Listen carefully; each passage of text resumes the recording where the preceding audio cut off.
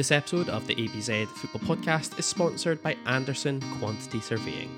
Based in Aberdeen but working throughout Scotland and beyond, with almost 20 years' experience in the construction industry, AQS specialise in all aspects of cost budgeting and control on construction projects.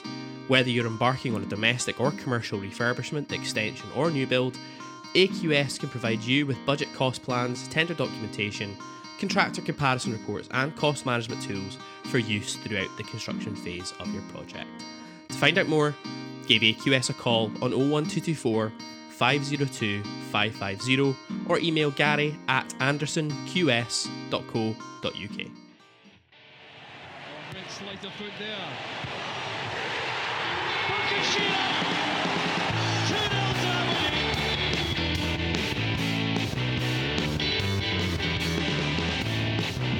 It is Madison! And he's done it!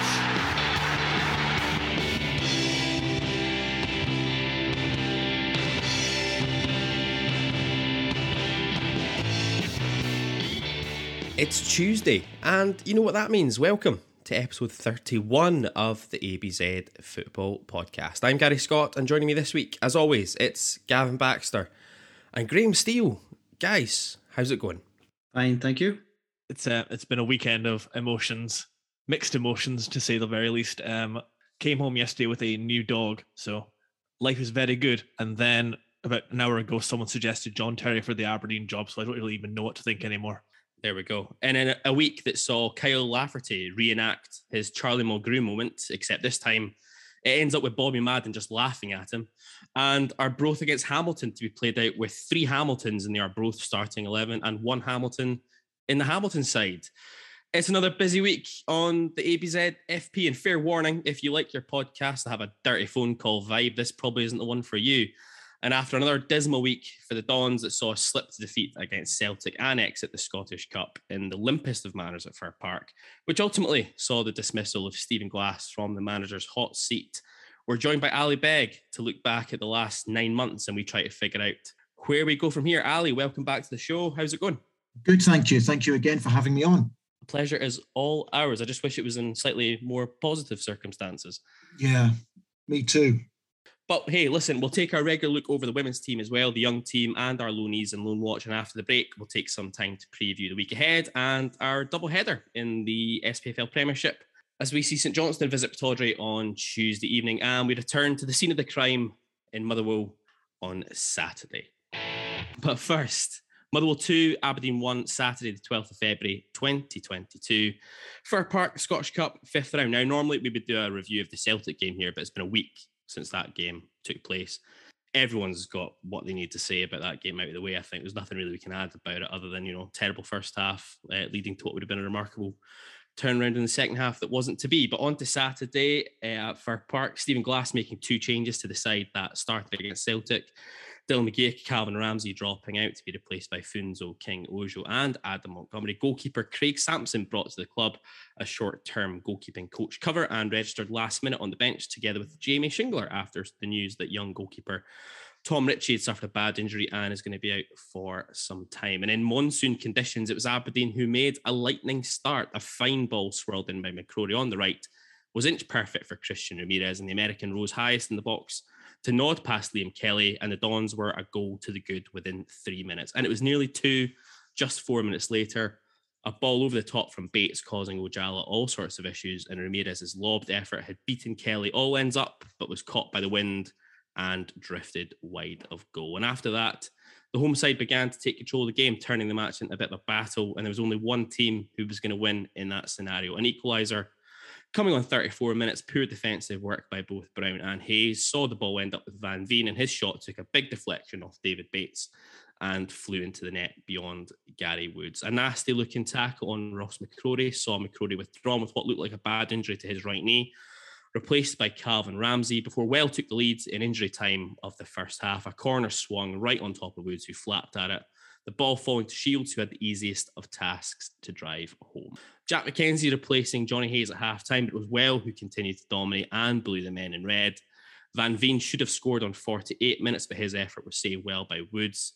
And it was the same story again on 77 minutes. In the interim, Kennedy was introduced for Montgomery before Jet and Connor Barron came on for the last 10 minutes in place of Ojo and Bajowan. Aberdeen finally began to get balls into the box in the last 5 minutes. Barron impressing with his play. A Ramirez effort was well saved by Kelly in the final minute. But that was that. The Dons limping out of the cup in the meekest of fashions, vitriolic scenes in the away end afterwards, and come Sunday morning, it was official that Stephen Glass, Alan Russell and Henry Appleu had all been dismissed from the club. Guys, we'll come on to Stephen Glass and the dismissal in a minute or two, I guess, but just on the game itself, your thoughts?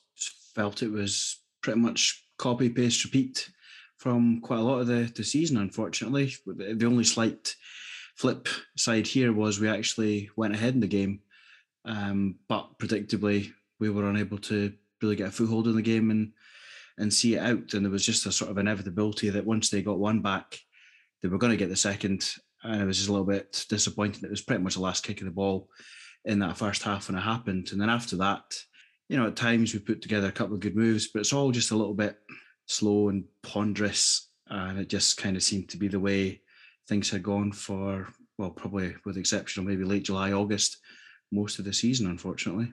Yeah, wasn't able to be there, but I was listening to the game on the radio on the way back up the road and happy, excited, surprised somewhat when Ramirez gets the first goal. A beauty of a goal from what I believe. But as Graham says, as soon as they got the equaliser, you just had this sense of dread and inevitability that they would go on and win the game. And we've shown on too many occasions in this season when we go down and we're challenged, we can't stand up to it. And that seems to be the same story that's happened again yesterday. Felt we got bullied. As soon as Christian Ramirez missed that chance to put us 2-0 up, when I say I missed it, I use that term loosely because I thought it was a fantastic effort and it could have gone in. It was so unfortunate, it just fell the other side of the post. But after that, they got nasty and they bullied us and we just couldn't cope. And again, it's been, for me, our biggest issue, not just this season, but the past 3 or 4 seasons. You could even go back 5 years. We just get bullied out of games. Look at how Kevin Van Veen celebrated Motherwell's equaliser. He's right in the face of Declan Gallagher, giving it to him big time. Yeah. Now, I don't see... to me, I'm not a big fan of it. I said at the time that I think it's unsportsmanlike, but I completely get it and I understand why he did it. And to be honest with you, with the power of hindsight, if half of our players had that attitude, we would actually do okay. But the problem is we don't. And we had nobody on Saturday who was willing to take that game by the scruff of the neck and to get in their faces and to play the game like for like. And unfortunately, we saw what happened.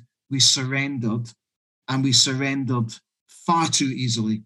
And I just felt we had no outlay. There was no press. There was no balls into the box. There was nothing. And where was the plan B? And I also have to say, and I mean this with the greatest respect to the boy Adam Montgomery, why are we playing a kid from the start of a game when we have got somebody like Connor Barron who has come on and has showed already that he can lift us, he can give us a spark, he can do something different. Why are we starting a kid who is on loan in place of one of our own developed young players?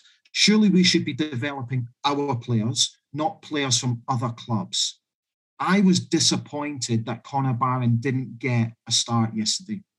Yeah, I mean, hey, you're not going to get a disagreement, I don't think, from any of us on this podcast. I mean, you can understand, I think, if you get Montgomery comes in and we know he's a gem, like a Ryan Christie type, for example, and you go, this is a guy who could absolutely turn a game in your favour with a bit of magic. But I don't see that with Montgomery. He's tidy. He's technically decent. But in a game like that yesterday, it's not the environment I think that we should be playing a guy like that. You're absolutely right. I mean, I think I tweeted out at halftime. I spoke about it in the preview there. As soon as Motherwell decided, right, we've had enough of this, we're just going to start getting nasty, getting in their faces, playing on the edge of the laws of the game at times. We just didn't have any sort of answer to it. And we just wilted in the face of the pressure, the intensity of it, and the physical nature of it all. And Motherwell have done that to us now 3 times this season. They've worked out exactly what you need to do against us. And we've got absolutely no answer to it. And Ali, you've touched on it there. Where was our plan B?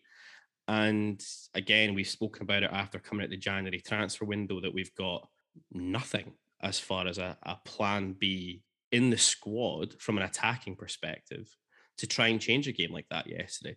I got so deeply frustrated yesterday watching it at the ground. The pitch was slow in the second half, especially. The ball was holding up a lot in it, and we kept on playing pretty passing football in and around the midfield area where the ball was getting bogged down on the grass. It was giving Motherwell ample opportunities to either get back into shape, or alternatively, because the balls were slowing up so much, to get right in the face of guys receiving a ball. And it's like, this is not the game. This is not the conditions to be playing football like that. And this is a game where you have to sacrifice your principles and your style. You probably need to go a little bit more direct and get the ball up the channels and make it tricky for them. Because in the first half, in the opening 10 minutes, that's what we were doing. We were popping balls over the top of Ojala, and he was struggling big time with it. And we just seemed to suddenly stop doing it. And as you say, no plan B whatsoever sitting on the bench. Just a really meek, disappointing exit from a cup game, which was a tie yesterday that was entirely winnable. That's a Motherwell team who are on a similarly bad run of form as we are going in. Just not good enough, I'm afraid. I feel like that's just summed everything up in one go. I think I would just say that I take the point about Connor Barron as well, but Matty Kennedy has been a rare good spark in recent games. And if maybe he thought, let's go with a more experienced player, then I don't see why we couldn't have started Matty Kennedy to do that job of just making the game tricky for one of their fullbacks, just have someone that's just going to run at them all day. And then when you talk about the inability or the unwillingness to battle, I mean, I see when Van Veen gets in, I think it's Declan Gallagher's face that he gets in, and Gallagher just laughs it off. There's no dig. And how is that possible when Scott Brown is our captain? It's mind-boggling. It really is. And it sounds like yesterday, the game at Fir Park is just almost like, a summary in 90 minutes of our time under Stephen Glass, probably since maybe Wraith Rovers, because there was that time when we did have plan B, or it felt like we did. We had a manager that was prepared to make those changes when things weren't going right. And since then, it's just like for like subs and just hope that plan A works or gets better. And just that unwillingness or inability to adapt in circumstances is what's led to me feeling as though the decision the club have taken here on Sunday is the right decision to make. Graham, you were there yesterday. Yeah, I think just you've pretty much covered most of it.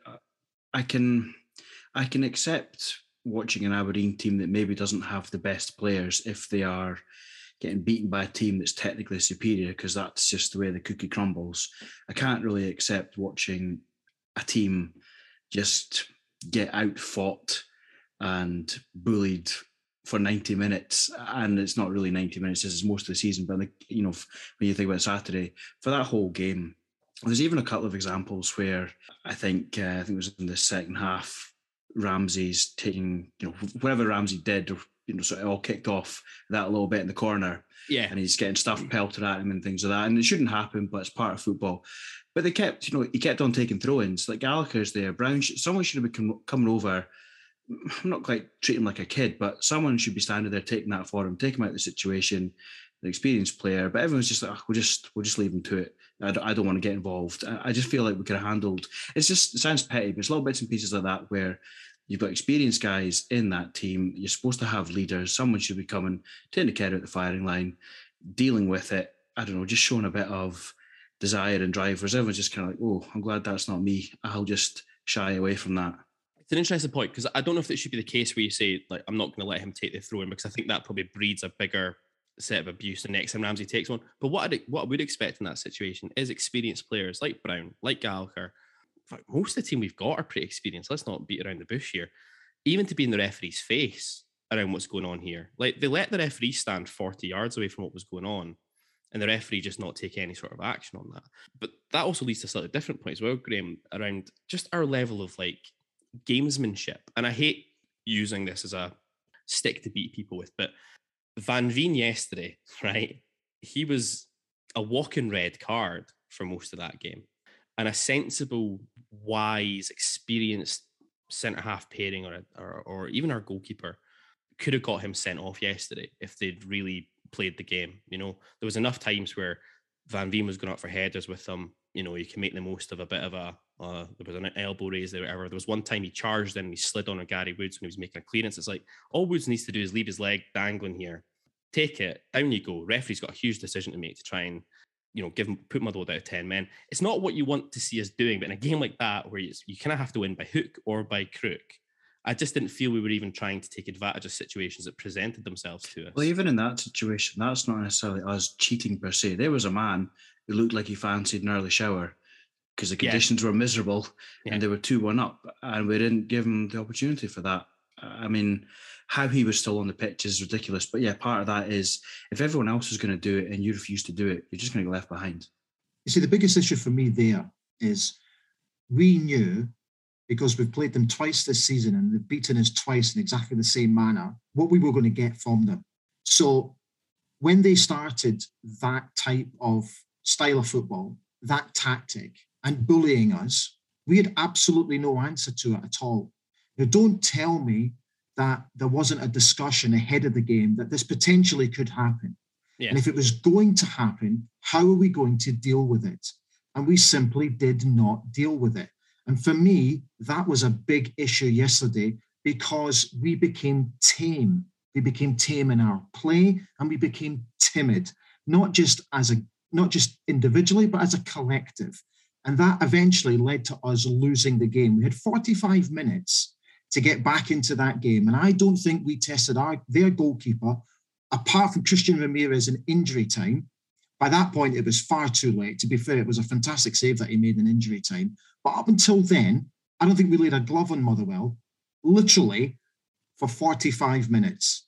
Now, for me, that is a sign of a team and players who potentially are mentally not strong enough. Same story as Livingston last week, isn't it? Yeah. And I remember Stephen Glass in his post-match saying that they knew what they were expecting and he was surprised that we didn't stand up to the challenge they provided. But like Ali said, it's the story of the season.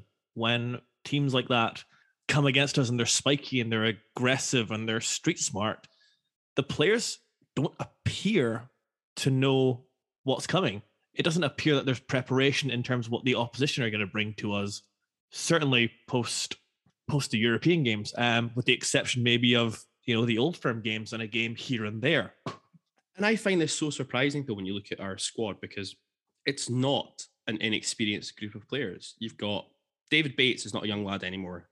He's been here, he's seen it, he's done it, he's played for Rangers, he knows what this is about. Declan Gallagher's, again, been round the block on a number of occasions.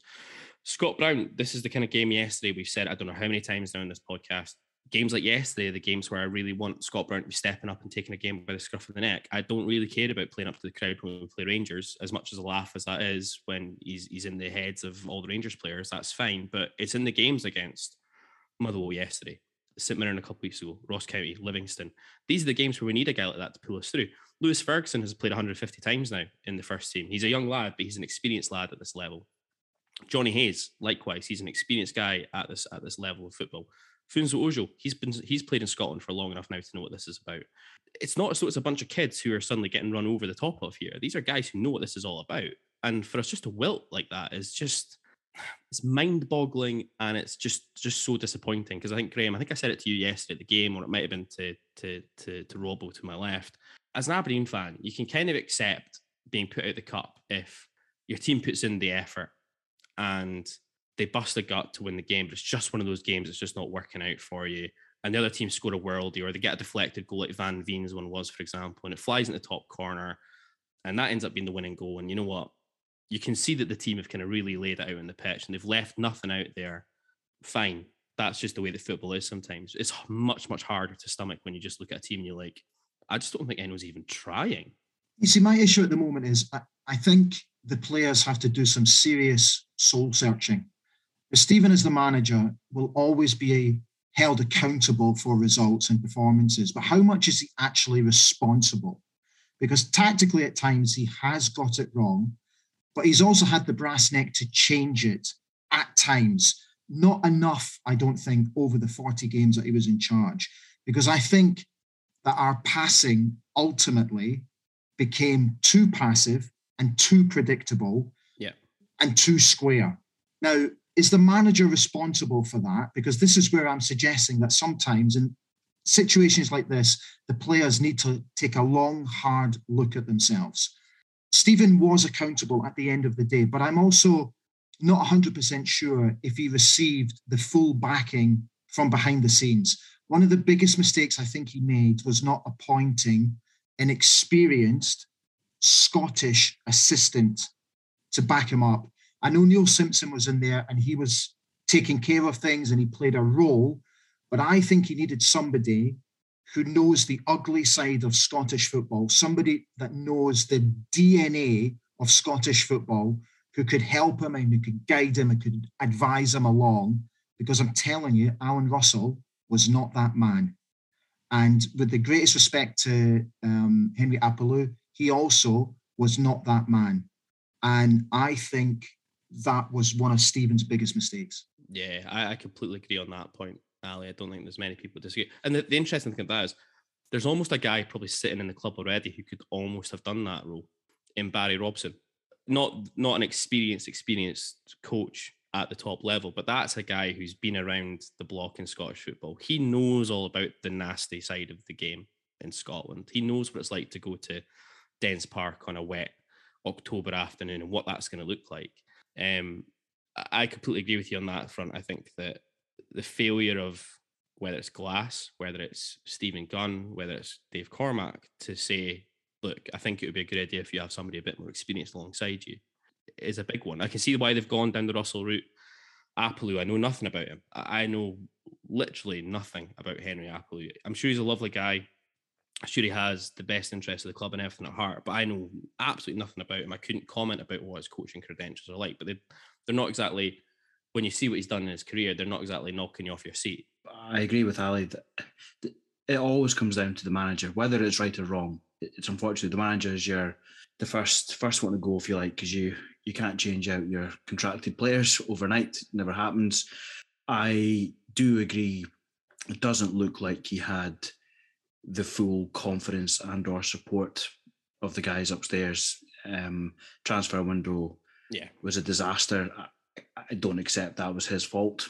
Other bits and pieces that have happened or not happened, I can't really accept that it's entirely the manager's fault. I know he puts the players out and he, picks the formation and what he wants to do, but I think it is fair to say they've not really, certainly in the last few weeks, not really lived up to expectations. So I think he's been hampered a little bit there. It's just a little bit worrying, sort of all round, because it's more than just Stephen Glass that's at fault here. It's just unfortunately he's the first one to suffer for it. Let's it seems like this is the natural part of the conversation, just to move on to obviously what came out this morning, that confirmation coming out Sunday morning. So hang on, we're not going to do a top down yesterday. No. Connor Barron. I don't actually, you know what? I completely agree with you on that one. Connor Barron, top down for me yesterday. It seems like the natural point to move on and just to talk about, I guess, the news that came out this morning. Now, this is something that we'd been given a nod about pretty much straight on full time. Yes, Stephen Glass was going to be sacked. There's a lot to be said about the fact the club is leakier than a sieve at the moment. I think all of us on this call are probably of the view it's the right decision. A shock to anyone that it came about this morning? No, not at all. I think yesterday for me was the final straw. I said that in the morning, I said, if we lose today, I think sadly he has to go. The win percentage is what? Less than 35%, 40 games, won 13, drew 7, lost 20, scored 51, conceded 58. I think it had to happen now because we must not kid ourselves. We are going to get dragged into a relegation dogfight. And I am concerned that we do not have the personnel at that football club to be able to handle a nasty dogfight relegation battle. And I think that whoever comes in, be it in an interim period or somebody who gets appointed, it's the first thing that they're going to have to look at is, do I have a group of players here who have the mentality to get us out of this? Now, I know that we're only a handful of points away from getting back into the top six, closing onto fifth and fourth position. I get that. And I'm trying to remain positive that we can get ourselves up there again. But at the moment, with the way that we are playing, the way that we are conducting ourselves, and the way that we are getting bullied, I am more concerned that we're going to get dragged in.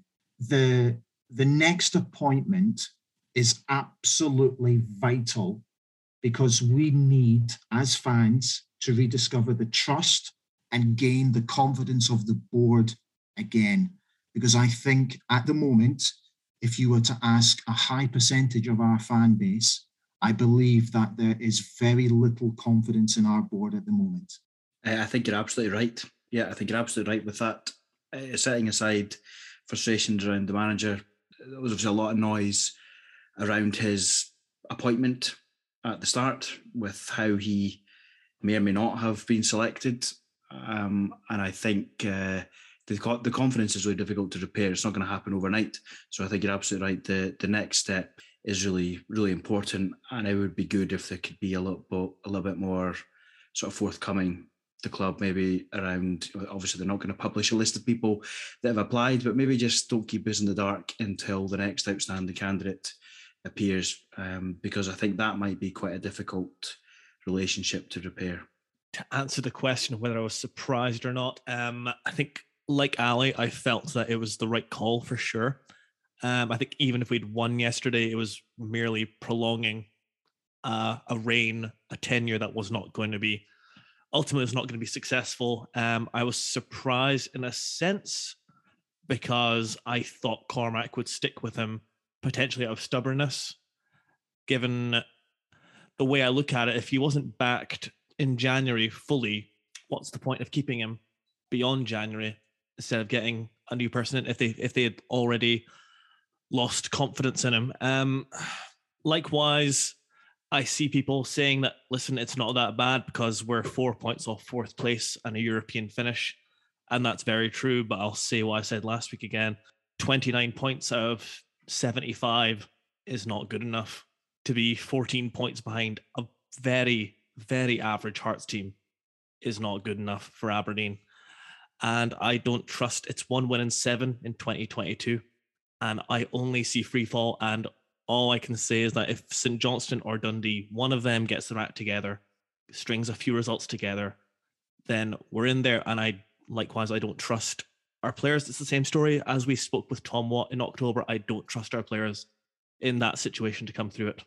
Yeah, I mean, it's pretty damning, isn't it? Let's be honest. And I guess to put it into context, Ali, you've already put some of the kind of data out there already. You know, Glass's reign is the shortest of any permanent Aberdeen manager in history. A win percentage of 32.5%, winning 13 of his 40 games. I mean, when you look at the numbers comparatively, the closest permanent manager his stats match up to are probably Steve Patterson. Patterson had a win rate of about 34% or so in 68 games. A similar overall win percentage to Craig Brown on 33%. 2 wins away from home this season domestically out of 15, both of which were fortuitous. Livingston away when Strychek throws one in the last minute, and a 1-0 win at McDermott Park where Teddy Jenks plays basketball before volleying the ball in. You know, realistically, we could have been standing here now after yesterday's performance with 0 wins away from home this season on 15. Just a real shame in the way it's worked out. And I absolutely completely agree with everyone on the call as well, that I have real concerns about us pulling our act together, pulling our fingers out quickly to avoid getting sucked into something which could become very, very troublesome very, very quickly. That starts on Tuesday night. Now, as we sit at this particular moment in time, there's been no confirmation at the club as to interim coaching arrangements. They say that that's going to come in the next couple of days. We've been told from the same people that told us about the fact that Glass was gone as of full time yesterday, that it's going to be Barry Robson and Neil Simpson will be in interim charge. I presume Scott Brown will be involved in that loop somehow as well. Huge match for them on Tuesday night. We'll come on to the previews later on. But where do we think it's really all just gone wrong for Stephen Glass this season. Can I just add that I think it's important to say, just purely from a personal point of view, that I'm desperately sad for Stephen. I bought into him coming into the football club. I knew it was high risk. I knew that he was coming with a certain amount of experience, but he had to take the job. I believed when he was offered it, he had to take it. Who in their right mind would not take a job like this when it's offered to him? And from what I can see, from an outsider looking in, he's done his best, but his best is not good enough. And unfortunately, his lack of experience at a very high level has showed. But that still does not take away from the fact that I am terribly sad for him, and that I hope there is a support network behind the scenes to make sure that whatever he does next, that he's taken care of, and that his family are taken care of, and he's not just left to get on with things and move on, because he's only been with us for 11 months.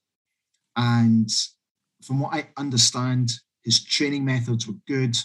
The players bought into his training methods. The players bought into his ideas. For some reason, that just did not equate to what was going on the pitch. And as I said earlier, unfortunately, the manager will always be accountable for that. But I hope going forward that he's okay. He's going to be fine. He's learnt from this experience. He will use this experience, and that he will go on and become a top-level coach. Yeah, I would absolutely echo that. Sometimes as fans tend to forget that there's the human element here, that someone has lost their job and or their livelihood. So I think, and given that it's, it's Aberdeen, I think you like to think the club's doing a little bit more than other clubs, and you're looking after people. It shouldn't just be, right, you're burned out and that's that. So yeah, for what it's worth, I think it's important that people remember it's a guy who did his best. I mean, the opportunity to go from where he was, the many steps of the ladder he managed to miss out by getting the Aberdeen job. It's 100% not his fault for taking it. You've been mad not to, because those opportunities don't come round. How we got there, other people I think maybe need to look at themselves there. No, I have no fault with him for taking it. He absolutely had to. I agree. There was a lot of good stuff, and it did change things because we did need a change.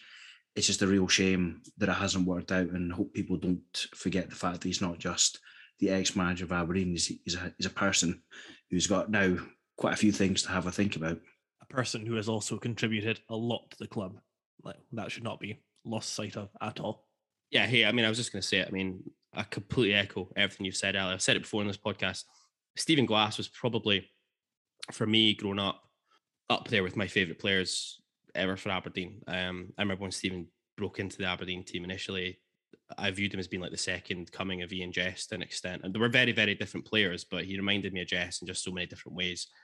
Played a huge, huge role in us escaping relegation in 1995. That should never be forgotten. A key player in the run to the Coca-Cola Cup when in 1995 got a nice little mountain bike out of the deal as well.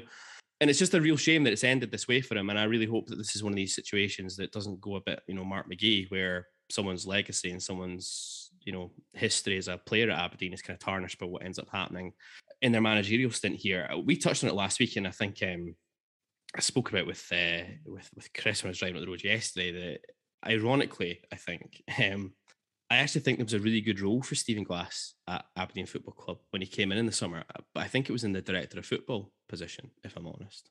I think he would have ticked a lot of boxes to potentially come into that sort of role and do very well in it. He's spent a lot of time, obviously, on the youth development side in the States, has experience of managing first teams, although not necessarily at the highest level, but has experience of doing it. It struck me as being that could have been a role that maybe would have been quite well suited for Stephen. It's disappointing that this is the way it's worked out. But Ali, you're right. He couldn't turn the job down. Hey, listen, none of us on the call would have turned the job down, would we?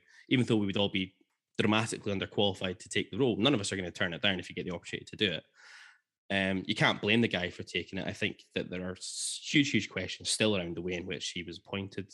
They're never going to go away, and they bring with it added pressure now on the guys who have to make the decision on who comes in next. But I don't think we've necessarily quite touched on where do we think it actually has really just all gone wrong this year. I would say there it's kind of went wrong almost from the moment he was appointed in many ways, in the sense that, and we've talked about this so much, and I don't know if we're like speaking Chinese on Twitter or something, but some people don't seem to be getting our point that we try to get across. The structure, the way the structure was put together was just so shambolic. And what I mean by that is Stephen Glass came in as head coach, manager, whatever his job title was. I can't remember exactly when Alan Russell joined, but it seemed quite... It was pretty quickly afterwards, yeah. And then the director of football was appointed. Yeah. And again, just to make this clear, we've spoken with Adam Rooney, Willow Flood, Mark Reynolds, Stephen Gunn. Everyone talks about him in the most glowing of terms, but he has no, to the best of my knowledge, track record of being involved in the various departments that would go in to giving you the relevant experience to become a director of football of Aberdeen.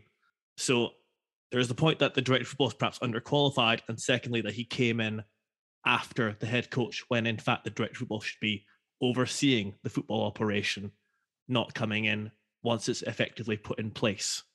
Throw in that, then a head of recruitment appointed, I think, in the last week of August, after what was going to be a huge transfer window.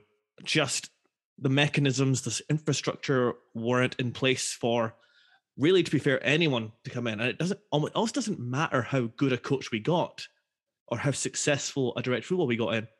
It's just the structure was all wrong. And the structure is fine in theory, but the way it was put together was just not good enough. And that falls, to me, at the feet of the man at the very top. And that's Dave Cormack. The process was all wrong. And the process should have been thought out before Derek and the Doc left. There should have been forward planning. In any huge corporate organization, the key to success is communication, forward planning, and process. And I don't think any of that was put in place at all. It was like we were putting together a jigsaw puzzle. And listen, I absolutely echo the thoughts of Adam, Mark, and Willow that Stephen is a fantastic guy. He's one of the nicest guys that I've ever met, and I'm extremely fond of him as a person. But I must admit, I was openly surprised when he was given the role as a director of football.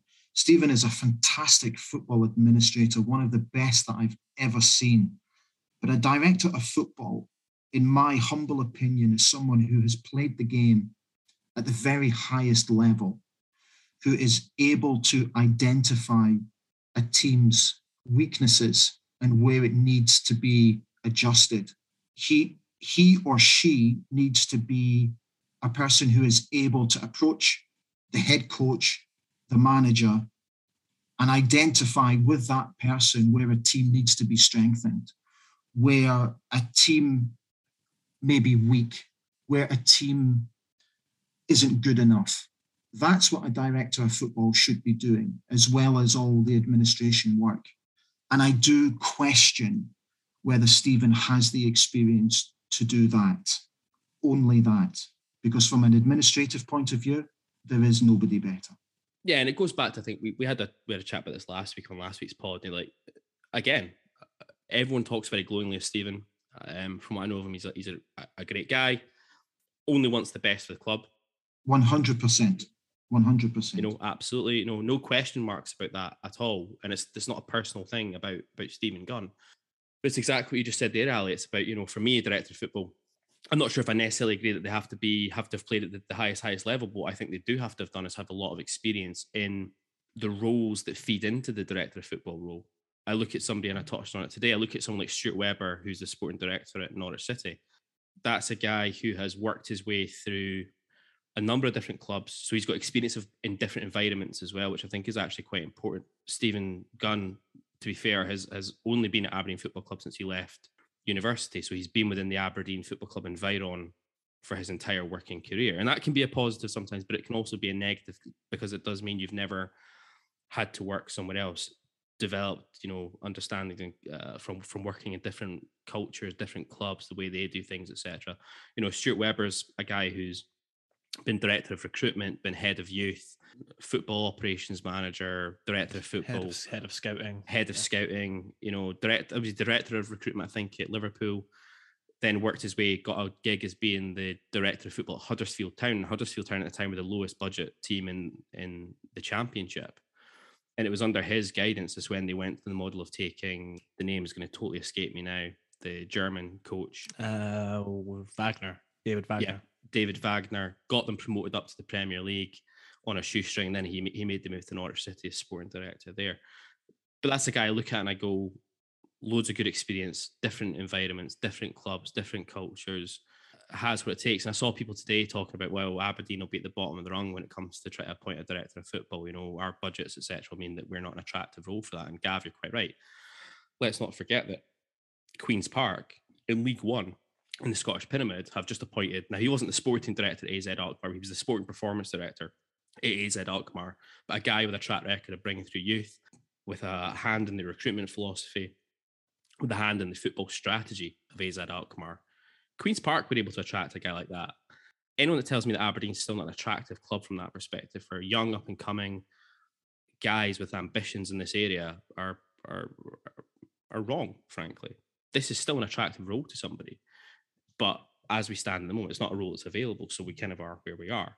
But I completely agree with Gavin. The structure was just all arse about face to begin with. Ali's right. The building blocks for this should have been put in place when Derek McInnes and Tony Docherty were here. Let's all be frank. The writing was on the wall for Dale and for Tony Dock from the moment Dave Cormack took control of the football club. That was pretty apparent.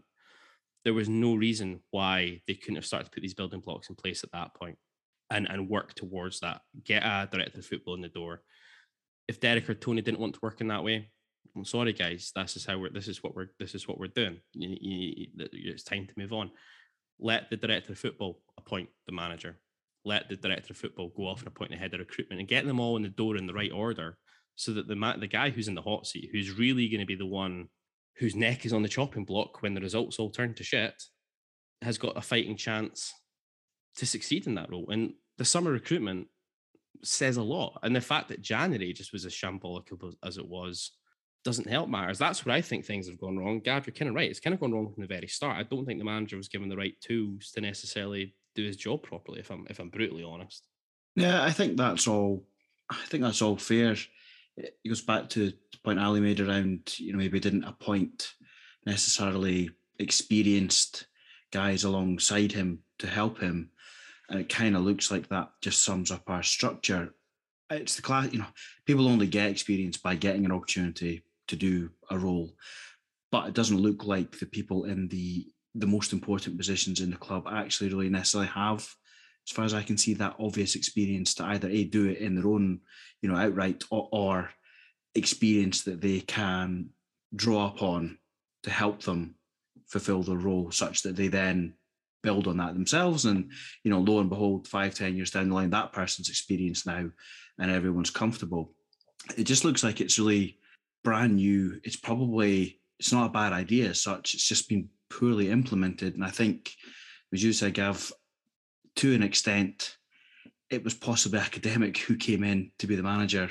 It's going to be really difficult because I don't actually think they necessarily had the best chance to be successful. So unfortunately for Stephen Glass, it was him that was the first man in. But it might just be the case that whoever it was going to have suffer for the failures that above. So I don't think the structure's wrong. I think we should look to continue with it, but it's really quite critical that we maybe make some further changes and get a bit more experience into the club. And I don't mean, it doesn't have to be Aberdeen experience. I agree, you probably do need some guys that know the league quite well, but I think it's just in general, you need solid football experience, because if all you've got is Scottish football experience and all you've got is Aberdeen, you're never going to think outside the box, and not thinking outside the box hasn't really worked out too well for us for the last few years. So we need to do something different. We just need to get a little bit more experience across the board. So where do we go from here? Can I throw a question at you? Because I've been, for all of you, just as a general discussion, do you think we should openly advertise the job? Yes. Why? One, I'm not entirely convinced with the structure as it is at the moment that we'll be casting our net far and wide enough on this one. So I think at least by opening up a general application process, you potentially have a scenario where somebody applies for the job that you've just never considered, never thought of. And when they get the CV lands and style of football and everything lands, it makes it very, very intriguing. My concern is we end up in a closed list scenario, kind of what I imagined happened last time. Okay, can I throw an argument at you? And this is, again, purely for discussion. Do you think if Aberdeen Football Club openly advertises the head coach's role, that it could potentially send out the wrong message? Because should our football club still be an attractive enough proposition to attract a top coach or a manager to consider becoming the manager of Aberdeen Football Club, who should still have a reputation across Europe as being a top Scottish football club? So you don't need to advertise it. We should just be approaching people I think our club should still be attractive enough for a top coach to come, because if it isn't, I think we have a bigger issue. I agree with you, Ali, on that point. I completely agree with you on that. I think we should still be a big enough club that we shouldn't have to do this. And we should be able to rely on the fact that we can go after guys and say, that's the guy we want and we're going to get him. My only concern is if I'm frank, I don't trust at this moment in time. And this goes back to the question. This goes back to something I think we'll probably come on to about the trust between support and the guys at the very top of the tree. I'm not sure if I trust our process, in inverted commas, to have identified the right guys right now. And so there's always that little bit of me that's like, I'd like to, by at least opening up to general application, you might get that curveball outside the box, real kind of left field applicant who actually suddenly ticks all the boxes, and we just would never have considered them because they would never have been on our radar. But I'll throw it to Gavin, to Graham, because I'm going to get another beer. I will take Gary's point. First of all, I think opening up to applications does allow for the net to be as wide as it possibly can be, and we can potentially have a CV land on our door that just blows everyone else out of the water, and you've not even considered it. Equally, I will take your point that we should be in a position where we can go about attracting young up-and-coming managers, perhaps looking for their first managerial gig, perhaps looking for a new change in countries or leagues, maybe just making a step up from working their way up in Scotland or England. Not dismissing anyone outright at the moment. Well, that's a lie. I am dismissing a lot of people outright. John Terry being one. But yeah, it comes back to the point, and I'll repeat this again. When I say Steve Gunn, this is really by proxy Dave Cormack that I'm targeting this at.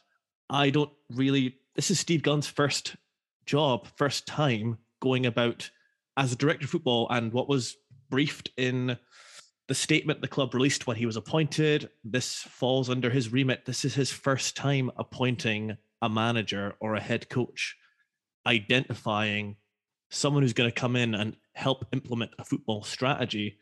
And I just don't think he has the experience to do it. And that's the major concern. And I think I worry we could just end up being a bit narrow-minded, looking very inside the box and appointing once again the wrong man. And I think we can all agree here that the next appointment is just so critical. We can't afford to get it wrong. I'm more minded towards Ali's point of view, that I like to, and this might just be a sort of nostalgia or romanticising about Aberdeen back in the day. I like to think that Aberdeen are still something and they mean something, and word gets out that the manager's gone. And rather than us going out to people are kicking the door down saying, I can't believe there's a vacancy. I would love the opportunity to manage Aberdeen. And I don't mean guys that, first time out. I mean, guys that see Aberdeen realistically as a stepping stone to something else. But ambitious managers with degrees of experience and maybe some sort of track record of success. That's kind of how I can see why you don't want to necessarily shut anything off. But ultimately, if you don't go out there and you don't get anything you want, you can still go back and then open it up and advertise it. So to me, maybe it's just being a bit nostalgic. I just think Aberdeen would be an attractive proposition and there'd be good quality applicants just straight away before we actually have to go and do anything. Even let's just go back to kind of base principles here. The structure is going to remain as it is. Yeah, there's absolutely no indication that the structure is going to change. So there's going to be Stephen Gunn, director of football. There'll be Darren Mowbray, head of recruitment, who report up to Dave Cormack ultimately. So there's no signs the structure is going to change. I think that's pretty clear. Does that in some way then potentially rule out a number of candidates straight off the bat? Because there's going to be old school type managers out there who are going to want full control of the football side of things. You know, I'm thinking like seen some names I've had thrown around today, like Neil Warnock, for example, or guys like this, right? Which is just a crazy shout. But if you're talking about guys from an older generation, even a Derek McInnes, Derek, I don't would have taken a role like that. I think he would want to be in full control of the football operation side of things, which is entirely his prerogative as a manager to decide that's how he wants to run things. It probably does rule out a number of older school kind of candidates, doesn't it? Is that a bad thing? I'm not saying it's a bad or a good thing. I'm just asking. I don't think it's a bad thing. I think it's generally, you guys have said before, it's generally accepted. This structure is what your more successful clubs have. It's a more modern approach. It doesn't necessarily mean it's right, but I'm kind of minded to, there are plenty of examples of clubs where this has worked. So why wouldn't it work for us? We've not done anything, 2014 aside, we've accomplished very little. I know we've had some good European results and we've cup finals and stuff, but we've not actually really achieved much tangible the way things were working. So I'm not minded to go back to that. I'm not convinced the structure is the issue. Maybe a little bit of a lack of experience in certain areas across the board, but I would keep what we've got. And if you're ruling these people out, well, so be it. I think we need different ideas, and I think you're more likely to get them with the setup that we have. In terms of where we go from now, then, I mean, I think again we're waiting on the formal confirmation of it, but it's Barry Robson and Simi. Is I think what we're all agreeing on the call here is how this is going to go, at least in the short term. Do we actually think the club will try and make an appointment for a permanent manager between now and the end of the season, or do you think they give Robbo and Simi the run to the end of the season and see what they can do and make a call from there? Barry Robson's a very, very, very well regarded coach at youth level. He's doing a very, very good job with the 18s, which is basically a 16s because of how many of our players are out on loan, etc. If he comes in and if he does well, is it a potential? This is a job for Barry Robson in the future, because I could see Robbo being a kind of character that if he doesn't get an opportunity at this, I think a team will come and have a try and pinch Barry Robson at some point. Maybe that's championship level, for example, and he decides he wants to take it because he wants to have a bash at it. I'm going to probably be totally naive here and take the view that if they've decided to sack Stephen Glass, they have something. That they have a list, or they have sounded out people and they have something in mind. This has been going on for long enough that they must have seen this coming. And I'm taking the view, possibly naively, that they've done what they've done because they have something lined up or a work in progress, and they haven't just done this and then decided, oh yeah, we need to get someone else in. So I'm taking the view that anyone who comes in is to get us through until someone's available. Now, whether that someone's available down the line or, you're just thrashing out the T's and C's, I'm going to be naive here probably and take the view that there's a plan in place. So no, they won't get someone in just to sort of tick us over. They'll get someone in to last hopefully just a few games until the person they've identified can get here. I love your blind optimism, Graham. It's not usually me, but I'm going for it this time. I agree. I think you can't just sack a manager and then think, right, what do we do from here then, chaps? That simply can't happen. So I'm with Graham. I think this has already been thought out. And I think I'm totally with you guys. I think Barry and Simi will be in charge until the final points of contractual negotiations are done.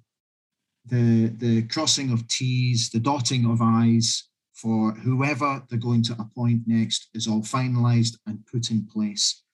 There's no way that the football club have not already thought about that.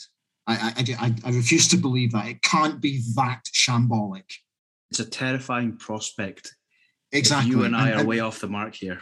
Yeah, and there's just no way that can happen. That I think that they'll just sack Stephen and think, okay, well we'll just Simi's great. Simi, we can chuck Simi and we'll chuck Bazza in. They can look after the side for a couple of weeks, and while they take care of that, let's have a wee think about who could be our next manager. I don't buy into that at all.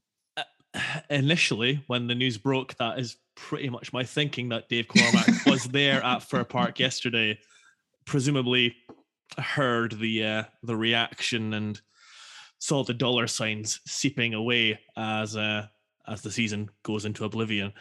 Graham and Ali have convinced me that there must be a plan. There must be a plan. But I do think in the interim period, I think Barry Robson and Simi will take over. I suspect they'll get a little bit of a bounce out of the team because I still think the group of players is not as bad as the situation implies. Agreed. And whether that's shifting some people around, obviously it's a big blow. Ross McCrory, we've not heard what the situation with him is. I mean, you guys were there. I don't know what the situation. I just heard he went off with a heavy strapping around his knee. Looked a bad one. It looked a bad one. I mean, at the time, it looked as though he was going to be. I thought he was going to be stretchered off. It looked like a bad one. He was able to walk it off. Well, not walk off. He was able to walk off around the pitch, strapping on. Looked bad, but didn't need crutches. The physio was walking with him with a set of crutches. But who knows? It didn't look like a good one. But I imagine. I think you're right. I think we'll probably get a bit of a bounce. I imagine the team will be directed to play in a slightly more direct manner, not long ball type stuff. But I think we won't see the endless sideway passing stuff we've seen in recent weeks. I think they'll be instructed to go a little bit more direct. I suspect we'll go a little bit early days, Derek McInnes, just getting the ball out wide, getting crosses into the box, give Ramirez service, yeah. Exactly. I suspect that's the type of thing I'd expect to see on Tuesday night. Ramirez is an interesting name to bring up, though, because I'm sure we've all seen his tweet subsequent to the news that Stephen Glass had been sacked. Yes, yeah, it's quite a simple 4-letter word. F*** angry emoji. Yes. So a guy who's obviously not going to be very happy, I'd imagine. It's clear that him and Glass had a very good bond. Glass obviously took him in from the States. It's difficult for a lot of these guys. I mean, you look at even guys like Bajauin, who's just come in the door. Now, whether he's a guy that was identified by recruitment and everything, and how much Stephen Glass had to play in the signing of a guy like him, it's difficult to say. But yeah, like I say, it's a guy that's just come in the door. Dante Polvara, a guy we've not spoken about, he's come in. We've not seen him yet, obviously, because of injury. But again, for him, he must be wondering, what's going on here? This is a guy who at least he maybe had heard about in the States, or Bobby Clark will have talked about him. Stephen Glass having the experience in the States, etc. It's an unsettling situation, I would imagine, for a lot of these guys who've been brought in recent weeks. But in terms of the type of manager or the type of first team coach that we're looking for now normally in these types of scenarios, after you've taken a risk in an appointment, and Stephen Glass was a risk, let's not pretend otherwise, there would generally be a tendency, I would imagine, for Dave Cormack, Steve Gunn, etc., to take a slightly more conservative approach. A safe pair of hands, if you would. Yeah, that would kind of generally be the way these things kind of go. Is that what we're looking for here, or do we still need to be ambitious here, and do we need to think outside that box we will keep on talking about? I think you do. It's not worked the first time out, but I think we said a few weeks. I think it's a time to be bold and decide that we're going to be doing something different. If we just if we just decide, right, that's it didn't work, we're all terrified, let's go back to the way it was, I don't see how we're ever going to push on. So I think you go big or you go home. I think you've got to go bold and don't just trawl through who's a current manager in Scotland and who can see us through. I think you've still got to have the longer term ambitions here, and I realise that might sound pretty ballsy and a little bit daft, but that's where I am. Don't just go for the tried and tested. Stick to what you were trying to achieve in the first place, with a slight caveat that the manager himself, if he's inexperienced, needs to have a wealth of experience around him that he can draw upon. I go back to my previous statement. I'm not dismissing anyone outright. Well, apart from John Terry and, well, now you mention it, Malky Mackay. I think we go ambitious and look for someone that aligns with the quote-unquote philosophy we laid out in the summer. And I would hate for Aberdeen to go down the same kind of route that Scotland went with post-Bertie votes, where, okay, we've tried a foreign manager one time, it didn't work, so therefore we're never going to try it ever again, which seems to be the mantra. And yeah, I think there's got to be young, ambitious coaches out there that can come in and really make a difference in the way we planned for Stephen to be able to do. We just need to be bold and stick to our guns and see what we can do. Ali, your thoughts? Today, I've been thinking about nothing else but who could be our next manager. So I have a list of 2 because I am being forward-thinking and I do have a plan B because I think that is something we touched on earlier that has been missing. What a very novel idea. Now, this is slightly a double-edged sword for me because the first appointment would have to come with consequences. So, bear with me. If Scotland do not qualify for the World Cup, I think we should target Steve Clarke. I can certainly see a merit in that, yeah. Okay. And my second name is somebody who may not be on everybody's radar, but he is most definitely on my radar. And I championed him for the role before Stephen was appointed. And that's Derek Adams. Now, let me fight my argument here. Derek did an unbelievable job at Ross County, a phenomenal job at Ross County. He then went to Plymouth, where he got Plymouth promoted through the playoffs. If I am correct, if my memory serves me correct, I believe he got Plymouth to the playoffs in his first season in charge, but lost the final. And then in the second season, he got them promoted. That sounds familiar. Okay, on a shoestring budget with players of limited ability. He then went to Morecambe, who were bottom of the Football League and in dire straits. And within one season, he got them promoted on a next to nothing budget with players of very limited ability. He's now at Bradford City, where he's having an up and down season. I think they're 11th. I know they lost yesterday. Yeah.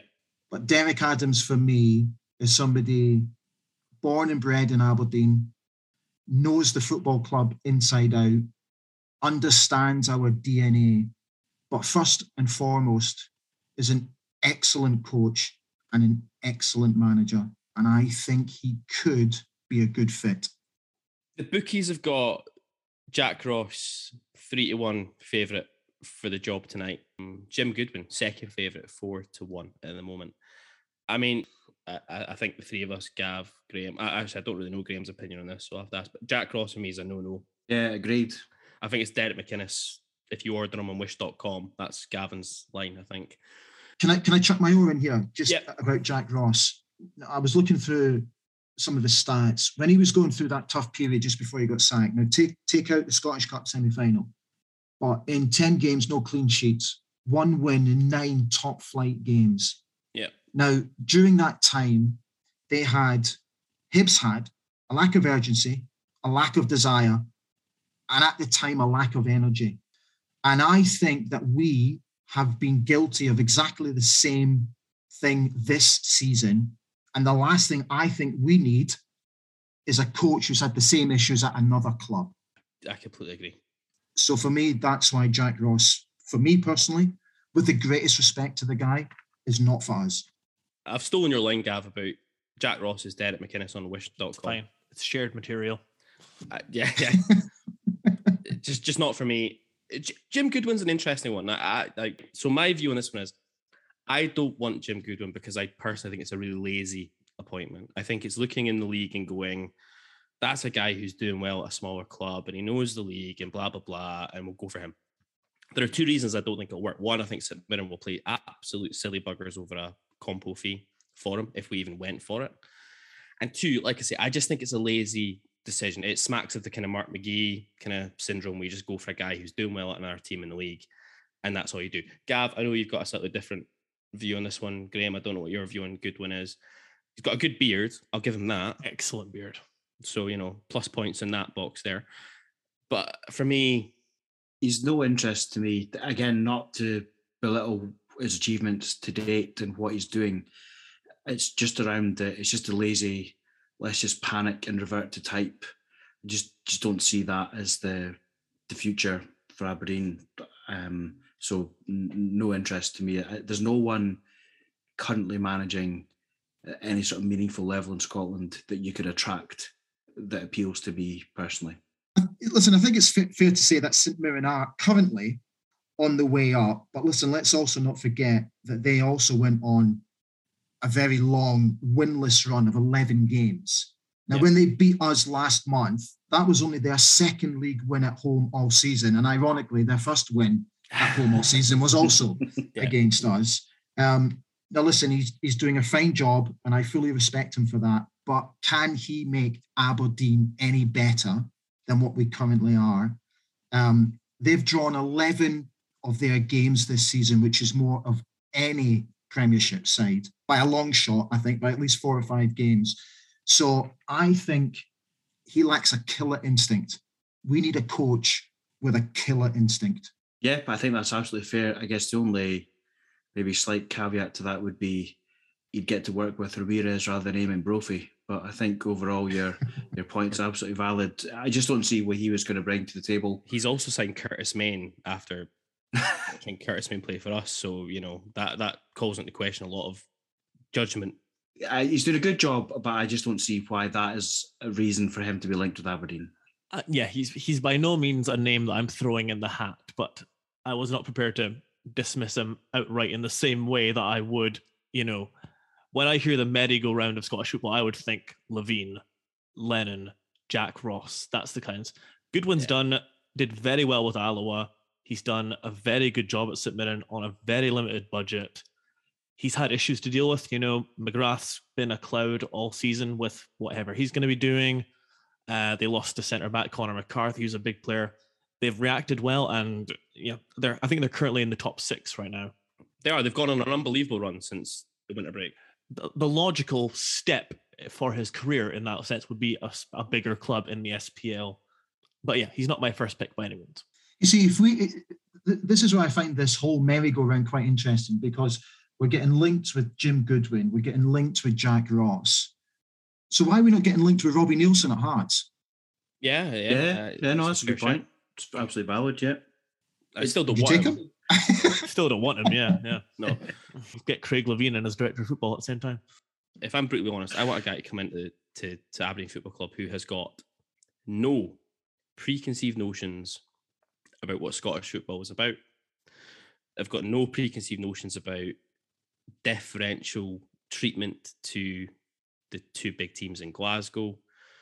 But I'll always caveat that with I'd like him to have somebody somewhere within the coaching staff that gets it and understands what Scottish football's about at the same time, who can guide a guy in that direction about what it's going to be like when you go and play Dundee on a October evening at Dens Park under the lights, what it's going to be when you go to play Motherwell at Fir Park in a Scottish Cup 4th round tie, what that's going to be like. You can't necessarily always just want to implement your philosophy and your beliefs on a team where it's not necessarily going to work because you maybe don't have the players to do it. I look at Postecoglou at Celtic, and as much as it pains me to praise a manager who's not Aberdeen's manager in the Scottish top flight, let alone a manager from one of those 2, that's a guy who's come in and has almost gone, you know what, I don't care about this, that, or the next thing. I don't care about being polite in the press. If the press asks me daft questions, I'm going to bat those questions back with the contempt that they deserve.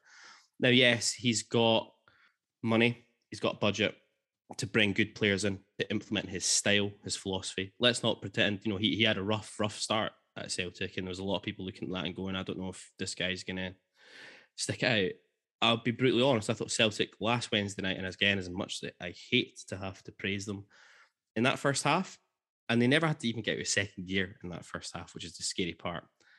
I thought that was a better Celtic team than Rodgers had. I thought their movement off the ball, I thought the way they pressed, I thought the way they closed down channels. It wasn't about marking players, it was about marking space. Closing channels and giving our centre halves and our centre midfielders nothing to pass to, nowhere to go. And our movement was terrible, which didn't help ours. The way that he's been able to drill them over now 9 months to get them to that sort of place where, let's be honest, Celtic carry on as they're going to scoosh the league.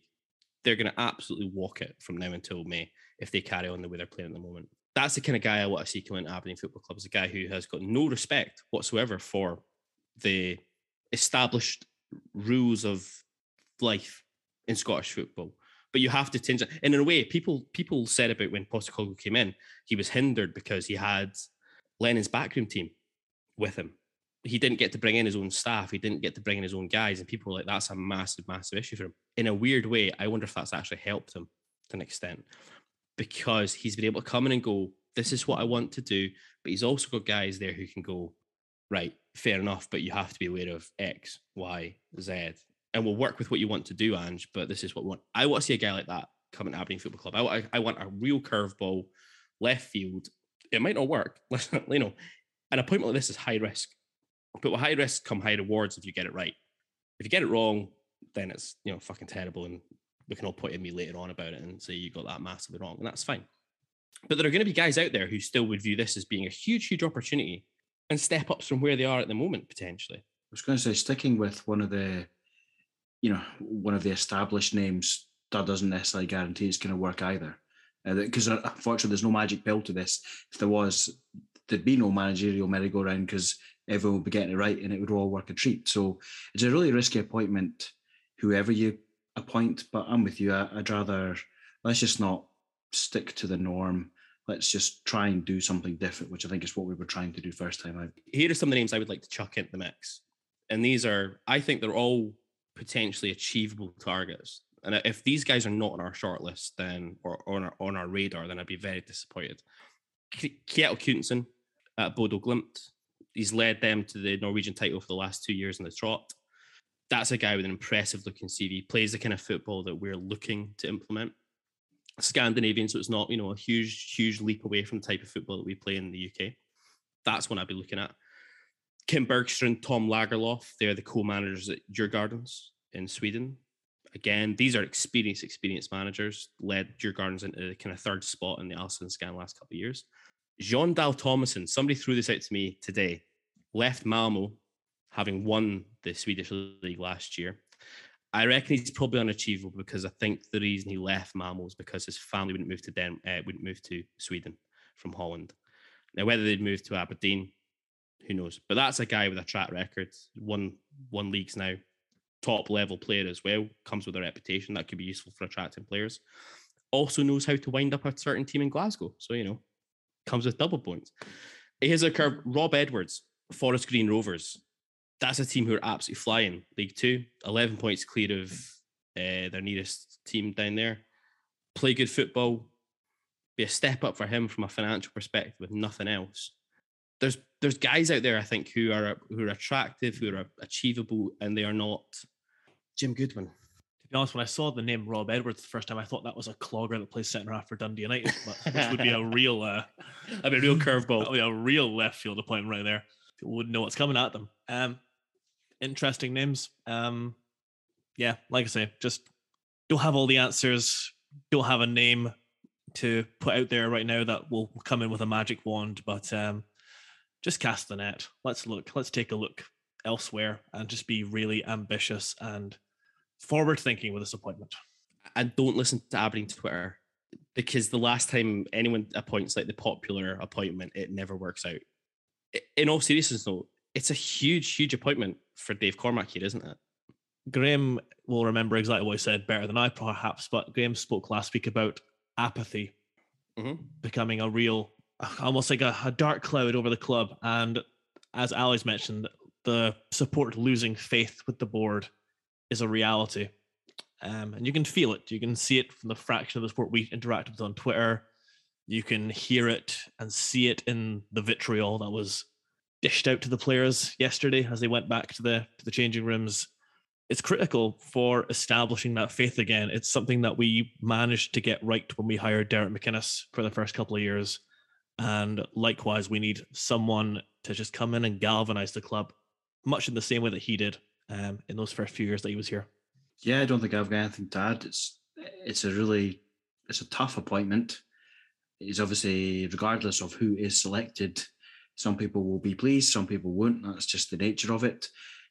I just hope whoever is appointed, I hope there's a little bit more from the club around maybe what we're actually trying to achieve longer term, and therefore why this candidate has been selected, because I don't accept that there was the open process that we're told there was for the appointment of Stephen Glass. I'd rather the club just come out and say, this is the ambition, this is what we were trying to do, and the reason we have selected this individual or this group of individuals is because they've done it before and we're confident they can achieve it at Aberdeen. Now, I don't necessarily need to like the style or whatever we're trying to implement. Like I've said to you guys millions of times, how it looks on the pitch doesn't really put me up or down to the same degree as most people. As what I see is winning. So tell us what you're trying to achieve and how you're trying to achieve that, and then we can take it from there. Just be a little bit more open around how these people get into the job when they get it. Ali, just before we come to you, Graham, you made a really good point there, though, right? See if when Stephen Glass was appointed, right? See if the club had just turned around and said, look, we have been looking at succession planning for quite some time.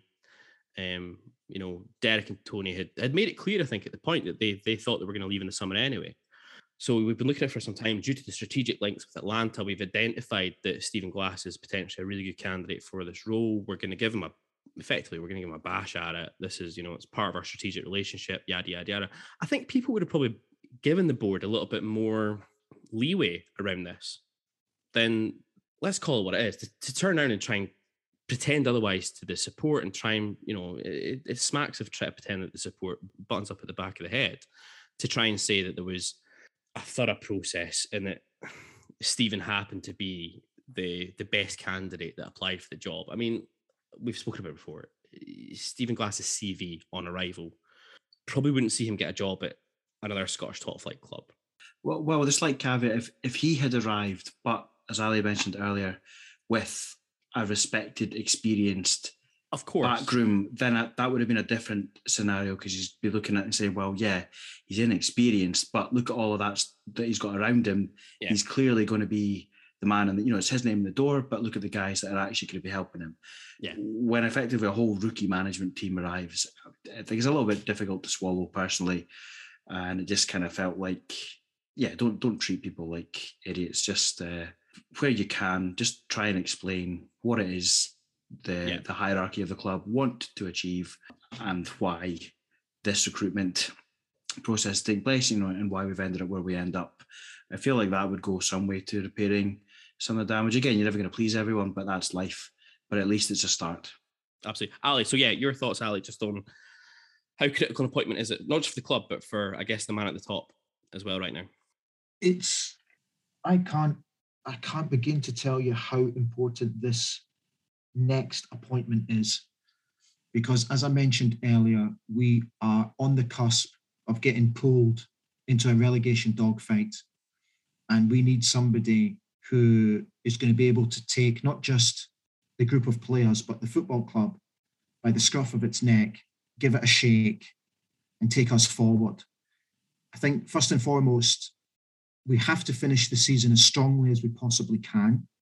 We have to get the support believing in the ideas, how we want to play football, the way that we want to go forward. It's honestly, it's absolutely critical that we get this right. I'm sitting here rubbing my head, thinking to myself, we've just got to get it right. Not we, they have got to get it right, because I have the fear. I really do. And I'm worried about what potentially could happen to us. But I also think that no matter how important the next appointment as the football manager is, I also think that the players themselves have to take a huge amount of responsibility for Stephen's sacking. I think they have underachieved. I think there has been a lack of desire. I think there's been a lack of energy. And the fact that we got bullied out of the game against Motherwell for me, is an issue. It's a problem. I don't like it. I don't like the fact that we've been bullied 3 times. They have to take a long, hard look at themselves. And it's only them, with the help of a new manager who will obviously galvanise the club and galvanise them. That will happen naturally. But at the end of the day, it's the players that go out on the pitch. They have to show us what it means to play for Aberdeen. They have to win back our trust. They have to win back our faith. There's so much at stake in the next 2 to 3 months. I hope I'm correct in my calculations here, but I think we've got 13 games left. We've got 13 games to either get as high as we can up that league and push for a European spot, or we're going to get dragged right in. And if we get dragged in, I have the fear that at the moment, we don't have the personnel at that football club to get us out of it. And that is my biggest concern. And you've just led me to a very concerning thought, which is an Aberdeen versus Kilmarnock relegation playoff match. Don't. So there you go. As much as I'm worried, I think we are good enough to get out of this and to really push ourselves for this European spot, because I do believe that we have the players who are capable of getting us out of these issues. But there has to be bravery. And there has to be bravery like they've never seen it before. Because if they don't show it, then we're in trouble. I think I would just make a tiny point here as well. Like when we go back to Christian Ramirez, clearly not happy that Glass has been sacked. I can't think of ever seeing a reaction from a footballer like that on social media when a manager is dismissed. Me neither. I think you can probably safely say that Ramirez came here, obviously to play for Aberdeen, but I think he came principally to play for Stephen Glass. And I get if he's upset, but in the unlikely event he listens to this podcast, we need Christian Ramirez in these next 13 games. He is so pivotal. So we just need everyone to just get together, do what they need to do, and just get us out of this mess. Yeah, agreed. I mean, it could be in a really weird way. Barry Robson might be the ideal guy right now, actually, to step in. That's a guy with a lot of fire, a lot of desire. He's not going to allow his teams to be bullied. He's not going to allow his teams to go down without a fight. We all know what Barry Robson was like as a footballer. Could be the right guy, actually, to just galvanise, get us, hopefully, up towards that 4th spot. I think 3rd is gone now. I think 3rd is a pipe dream. 4th is more than achievable. Starts on Tuesday night. Ali Beck, that's a wonderfully depressing way to bring you back into the ABZ FP fold. On a positive note, when you're back in Aberdeen, and let's talk about the quickly. Let's give you a plug for the Paul Mason Theo Schneider's evening at Pittodrie. Yeah, back in at the beginning of April for that gig at Pittodrie. We're going to hold it at Pittodrie, and if it's half as good as the Ian Jess gig a couple of weeks ago, we should be in for another fantastic night.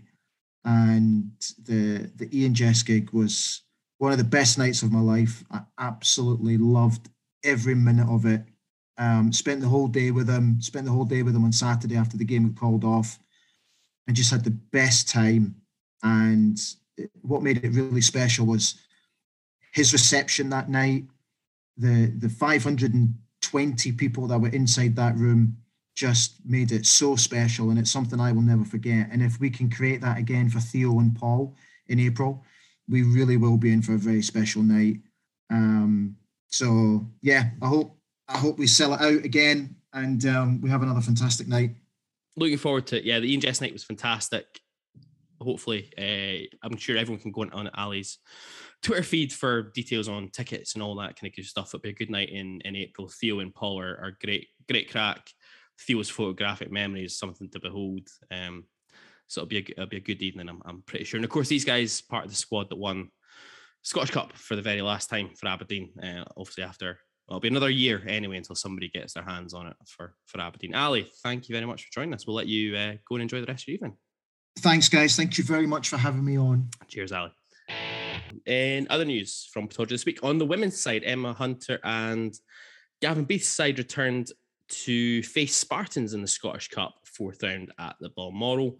And it was a cliffhanger in Cove that saw the women eventually come through by 4-2.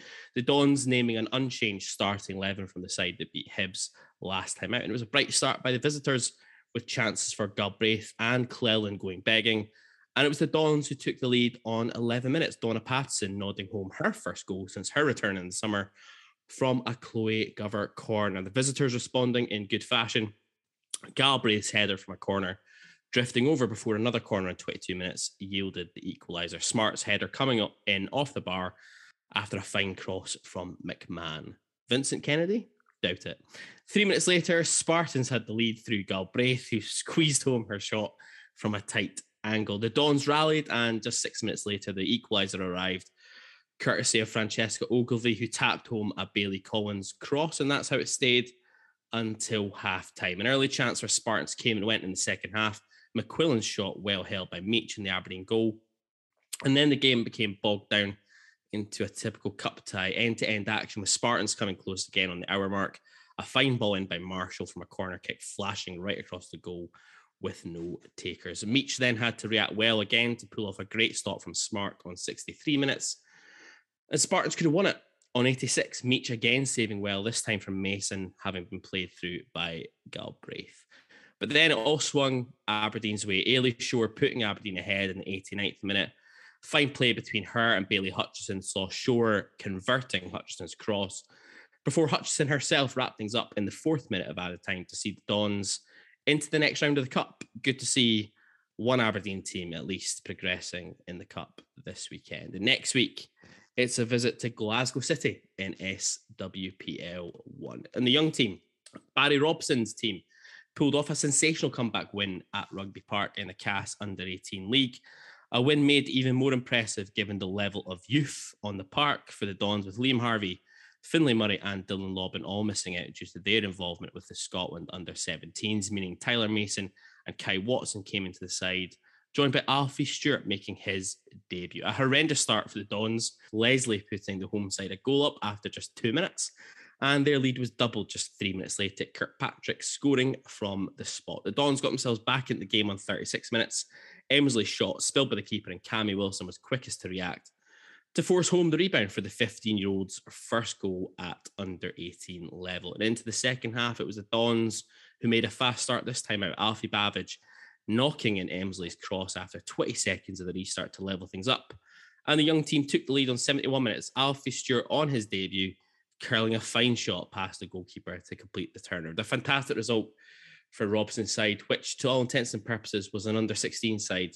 And the promising work of Robson with the 18s continues. And on to Loan Watch. Luke Turner started and played the full 20 minutes. Northern Irish League, obviously running his shorter segments than anybody else. It wasn't the Norwich Irish Cup, was it?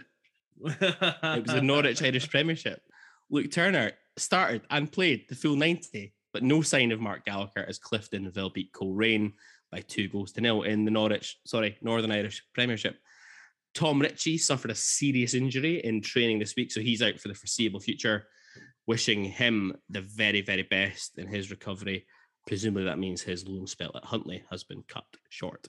Elsewhere, Kieran Nguyen lasted the full 90 for Kelty Hearts as they were knocked out of the Scottish Cup at St Mirren. The Buddies running out 4-0 winners over the League Two side. Evan Towler played the full 90 as Elgin City went down by 2-1 at Stranraer.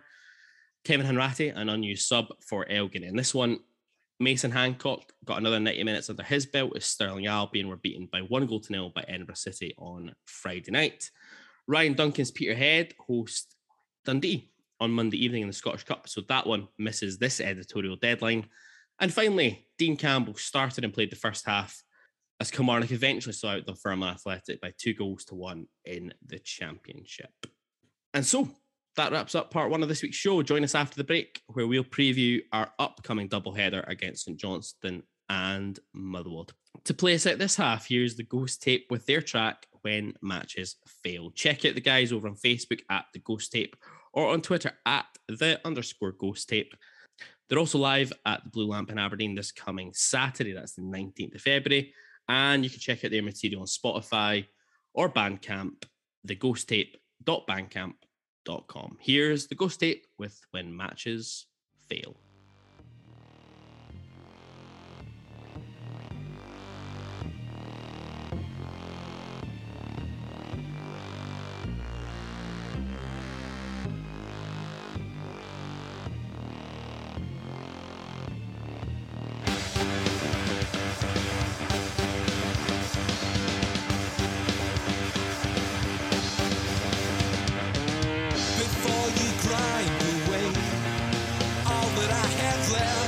The demons win.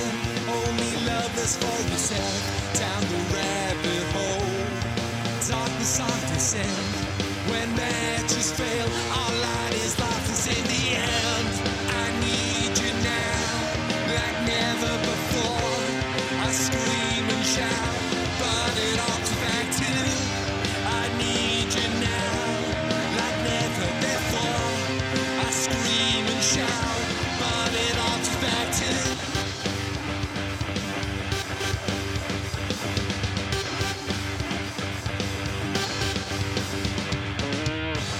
afford the time and the fantasy, repeal the fate and kill consistency.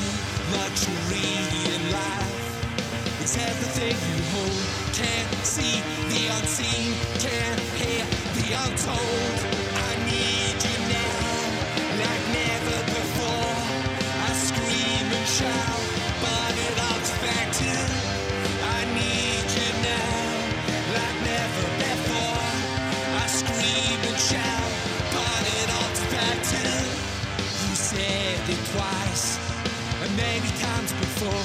Pick up the pace, move to the exit, manipulate a moment, hesitate with time, confront those forces, confiscate your mind, let it wash over you, fake like a stone, let it wash over you. It hurts through to the bone. Load up the core. You can take me down. Break out the pieces. Fall from that cloud. Load up the core. You can take me down. Break out the pieces. Fall from that cloud.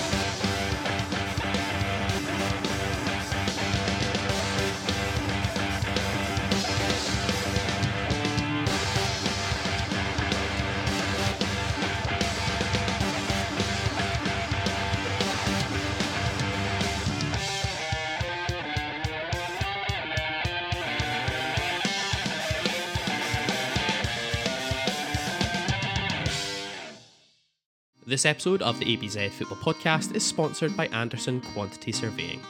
Got your building warrant and planning permission in place? Great! AQS's cost management service can be used throughout the lifetime of your project, providing you with the tools to review and certify contractor payments, variations, and final accounts. With AQS's technical and cost management expertise, this service is almost certain to save you money. But don't just ask us. On previous jobs, AQS have saved their clients tens of thousands of pounds with this service. To find out more, give AQS a call on 01224 502 550 or email Gary at andersonqs.co.uk.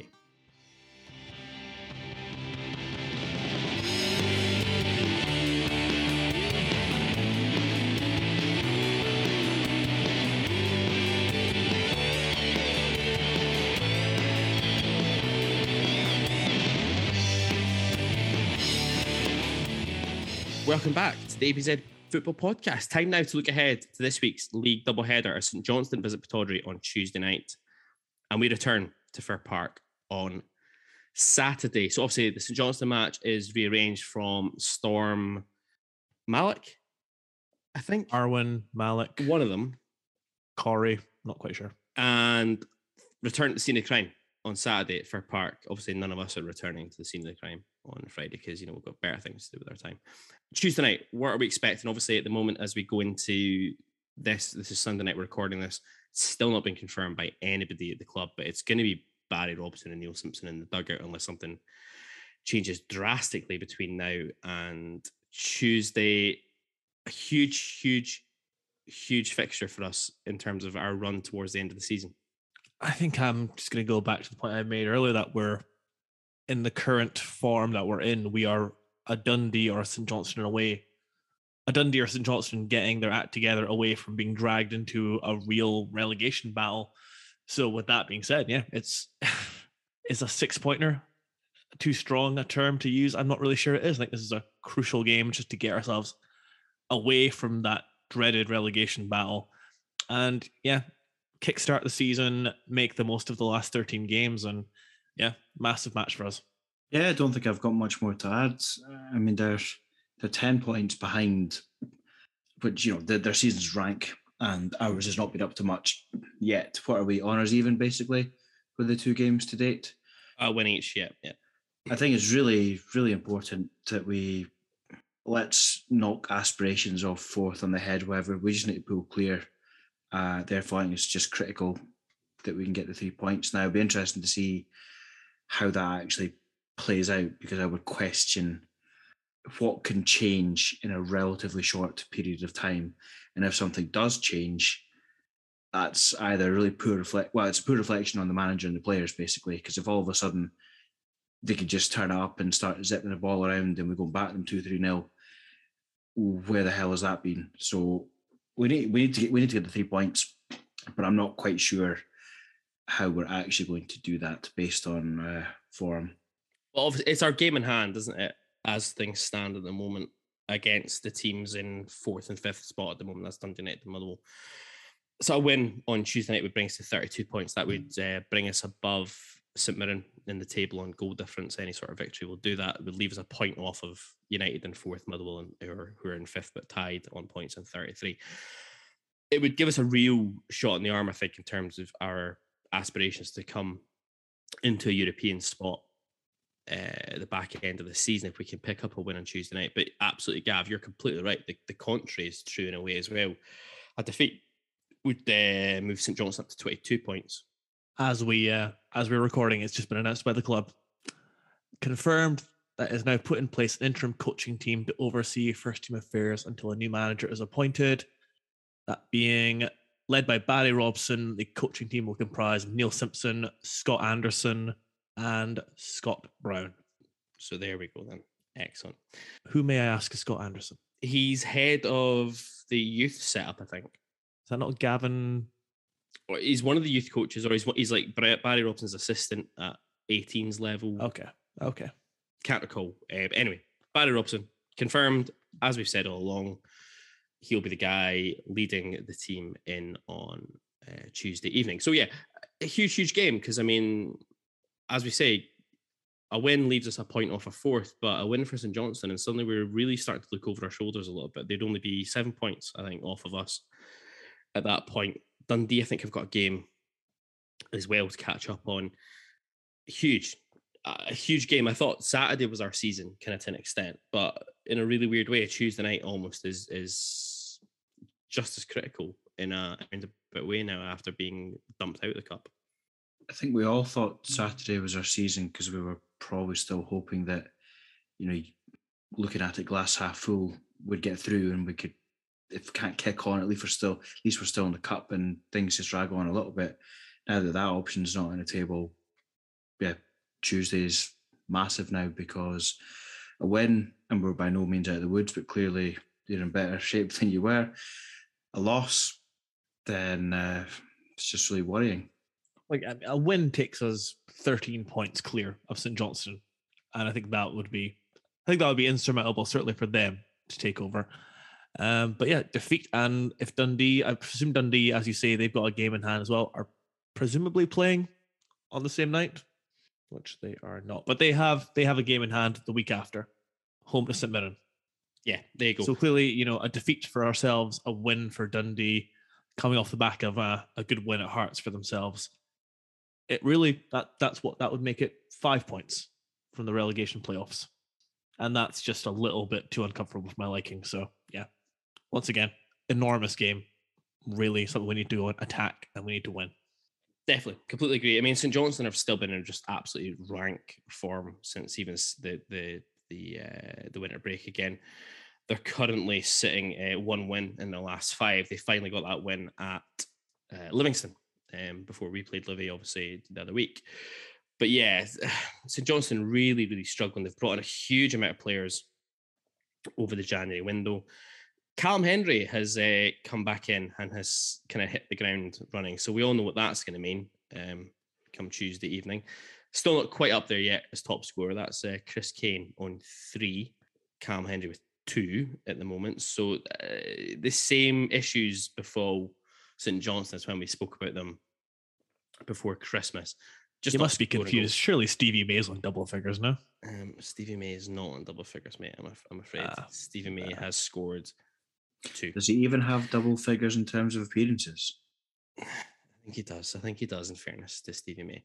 Huge game. Now it's been confirmed as we're recording that it's Barry Robson who is in charge. I think we've all said, I think we're expecting maybe a little bit more direct in our approach, potentially a little bit more up and at them. I'm hoping for a lot of fire in bellies and a lot of all that kind of good stuff and a bit more, I don't know, Tim Sherwood, fag and passion. I will not be having the name of Barry Robson besmirched by connecting it to Tim Sherwood. I think it'll be in some way a reflection of Barry Robson's personality as a player, and there'll be a little bit more aggression and a bit more dig and a bit more being on the front foot. That's what I expect. And like I said, when talked with Ali, it wouldn't shock me if we play maybe Matty Kennedy on one wing, Bajoud on the other, get balls out wide, try and get balls in the box and just, make it uncomfortable St Johnstone, not pass it around in front of them and let them just sit in and wait for us to fuck up so that they can then hit us on the break, as I believe they did earlier this season, if I recall correctly. They did. Big game for Barry Robson. It's his opportunity to shine here, isn't it? He's got a glowing reputation. We just spoke about it with Ali Begg and everything. He's got a really good reputation at youth level for what he does. A lot of guys we've spoken to on the pod as well, the guys like Willow Flood, Adam Rooney in recent weeks, Mark Reynolds as well, have all indicated that what they've heard as well on the grapevine is that Barry's got a lot of the attributes that it might take to become a top coach and a top manager in the game. He's going to have an eye, I would imagine, on this job on a full-time basis, surely. I'm surprised that no one at championship level has taken a punt on Robson yet. Maybe they have, and he's decided it's not right for him at that time. I think there was some chat about Falkirk when Sheeran, or maybe when Sheeran got sacked or prior to that, but he might have eyes on Aberdeen. He might have eyes elsewhere and recognize this as almost an audition for what he can be as a first team coach. So yeah, big game for him, no doubt. He's done some incredible work with the 18s, given the limitations in terms of choices he's got with all the players out on loan and international duty, injuries, etc., etc. So yeah, I think we all wish him the best, and we just want to see a 3 points return to Pittodrie. This is an audio-only podcast, but Graham is nodding his head, so I think he agrees with me. Yeah, there we go. In a way, Tuesday will probably kind of take care of itself, won't it? In a really weird way. These kind of fixtures generally tend to when managers have been binned off. Huge. Are there questions here, in all seriousness, about first-team personnel and who should start the game? There were some pretty ugly scenes, is a polite way to put it, at the back end of the game on Saturday. There's been some social media posts which have been unhelpful, I think it's fair to suggest, by people connected to first team players in the last 24 hours. Are there question marks about guys that should be starting the game on Tuesday night? Yeah, certainly. As I'm talking now, I can't quite put the pieces together. Ross McCrory presumably is going to be unavailable. McCrory will be out. There's absolutely no way McCrory plays after the way he left for Park.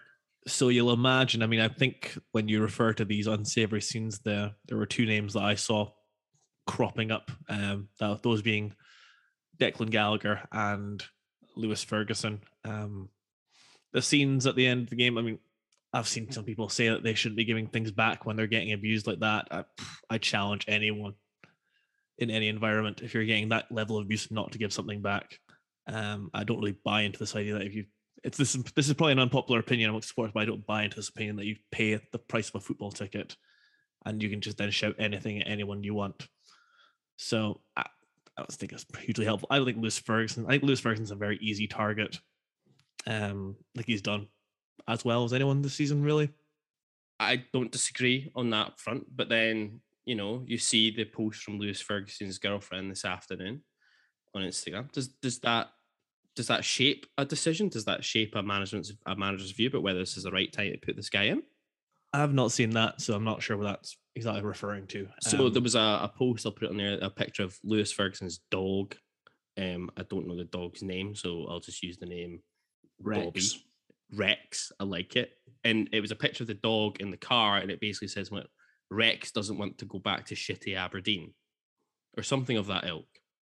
Yeah, it's not helpful. It's times like this I'm always just like, what are people doing? Why do you do this? I just don't understand this. I know. At the same time, that's not Lewis Ferguson. That's Lewis Ferguson's girlfriend. Agreed, but you know what it does to, don't you? Well, yeah, it's the same chat we've had, but this goes back to the summer transfer window and all the things his dad said on that podcast, Open Goal. Yeah, that was called. Yeah. That wasn't me trying to be flippant. I just genuinely forgot what it was called there for a second. I've not seen a lack of effort from Lewis Ferguson this season. Neither have I. I think that for decent chunks of the season, he's been decent. There's been times where he's not shown up, but you can level that at pretty much the entire squad as well. That's not, he's not on his own as far as that's concerned. I just think we're limited for options right now. Certainly in some positions, and I think Declan Gallagher will play effectively out of necessity with David Bates. Yeah. Presumably Ramsey will come back in. It wouldn't shock me if it's maybe McKenzie. Seems to be back up to fitness. Kelsey came on at half time, played left back, and yeah, I think we'll get a lot of the same faces. I suspect we'll have Brown, Ferguson, and Jenks in the middle to give us as much energy, and I don't think they'll be prepared to drop Brown for this. Obviously, Scott Brown's now playing a part in the coaching staff, we've just heard. I think he'll be pretty adamant that he's in the team. And like I say, I wouldn't be surprised if it's pace on the flanks and just trying to get crosses into the box for Ramirez to attack. There'll be an interesting one about whether Connor Barron gets a shot. Robson will know Barron, obviously, from through the youth setup very, very well. He impressed when he came on the pitch, Graham, for the last 10 minutes. It was a really short sample size, but he was the one that looked like it was a big deal to him.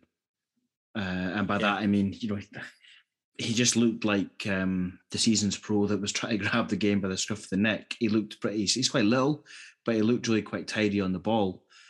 I think it might be a bit wild to chuck him in at the start, given what's at stake, but I'd be quite content to see him get more than a little 5-10 minute token cameo. It looked like he could be useful. You're absolutely right. He's now got presumably the trust of a coach that knows him well, and that's going to surely his his cause. And there's an argument to, generally speaking, not worked with the current set of players. I don't include him in that because he's only been recalled recently, and Saturday aside, never been anywhere near the team. So maybe you do need to mix it up. I just think it might be a bit much to put him on from the start. It would be a bold move to start him, and that's not a move I'd put past someone like Barry Robson. So we'll see what happens. Put this one to you. What do you think someone like Barry Robson thinks when he sees someone like Jet? I would imagine it probably tips Barry Robson towards having an aneurysm, I would imagine. Although, right, Jet did okay when he came on Saturday.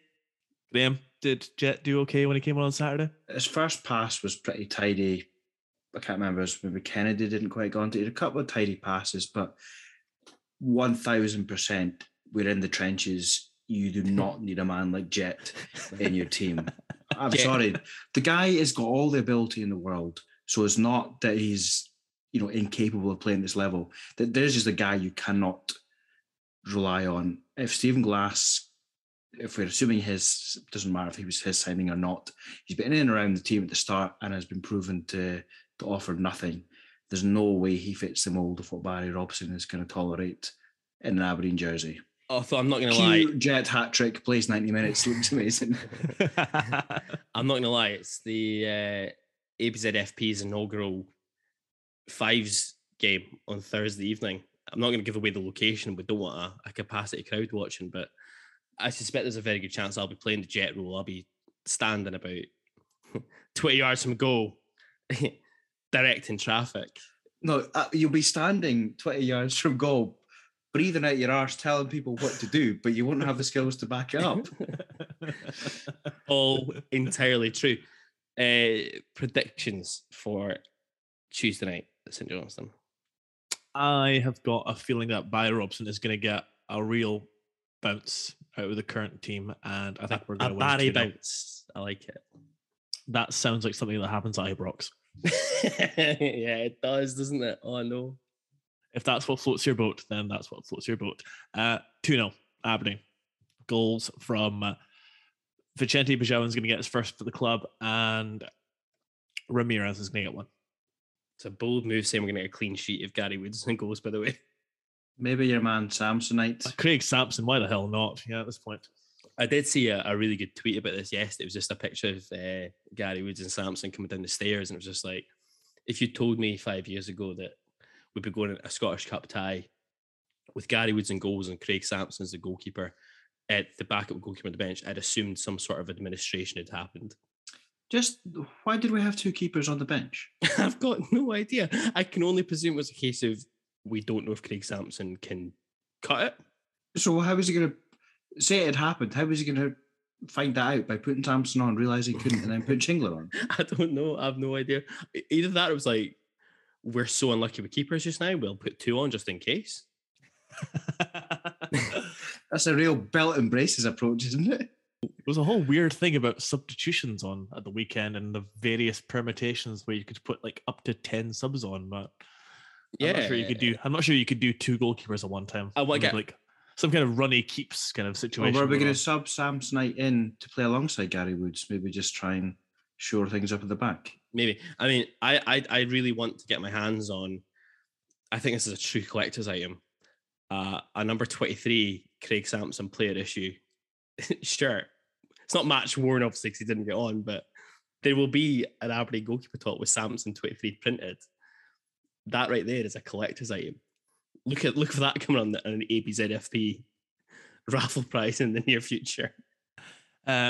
Joking aside, please let Joe Lewis be available. Yeah, we didn't really touch on it in the Motherwell review. We don't need to talk about it. Everyone can see it. And again, anyone that was championing Gary Woods earlier in the season. I'm going to give a shout out for this to the guy, Fit My Daddy. I can't remember his handle on Twitter, but he basically went through last night just going and finding all the people who, when Gary Woods signed a 2-year deal, who were going and be like, great bit of business, lads, great bit of business, just calling them out for all their posts like about 9 months ago. It was a glorious piece of retrospective tweeting. To be fair to him, he did keep us in the game on Saturday. In the second half, he made a couple of good saves. If it wasn't for him, we wouldn't have been 2-1 down. So we'd have fucked it up somewhere else. So the saves, as you agree with my point of view, then saves were pointless anyway. No, well, he did a decent job in the second half for some of his saves, but someone else would have made a mistake, would have crumbled. Did he? I mean, to be fair, Van Veen just hit them straight at him. They basically hit off him. Still got to be there in the way. This is true. Graham, you're not giving us a prediction for Tuesday night. I love the enthusiasm. 1-1. Ramirez to score them both. I'm going to go with Gav. I'm going to go with a Barry Robson bounce. 3-0 Aberdeen. Bajawan, David Bates. Lewis Ferguson, who'll then do like a dog celebration. Lewis Ferguson to break out Mark Kerr. yeah. The Mark Kerr, the point to the shirt and they get it right up here in a 2-1 home defeat to Kilmarnock. On a sort of final side note to that, I don't really understand grown-ups abusing people and then shitting their pants when someone does something back. Yeah, it's really quite embarrassing.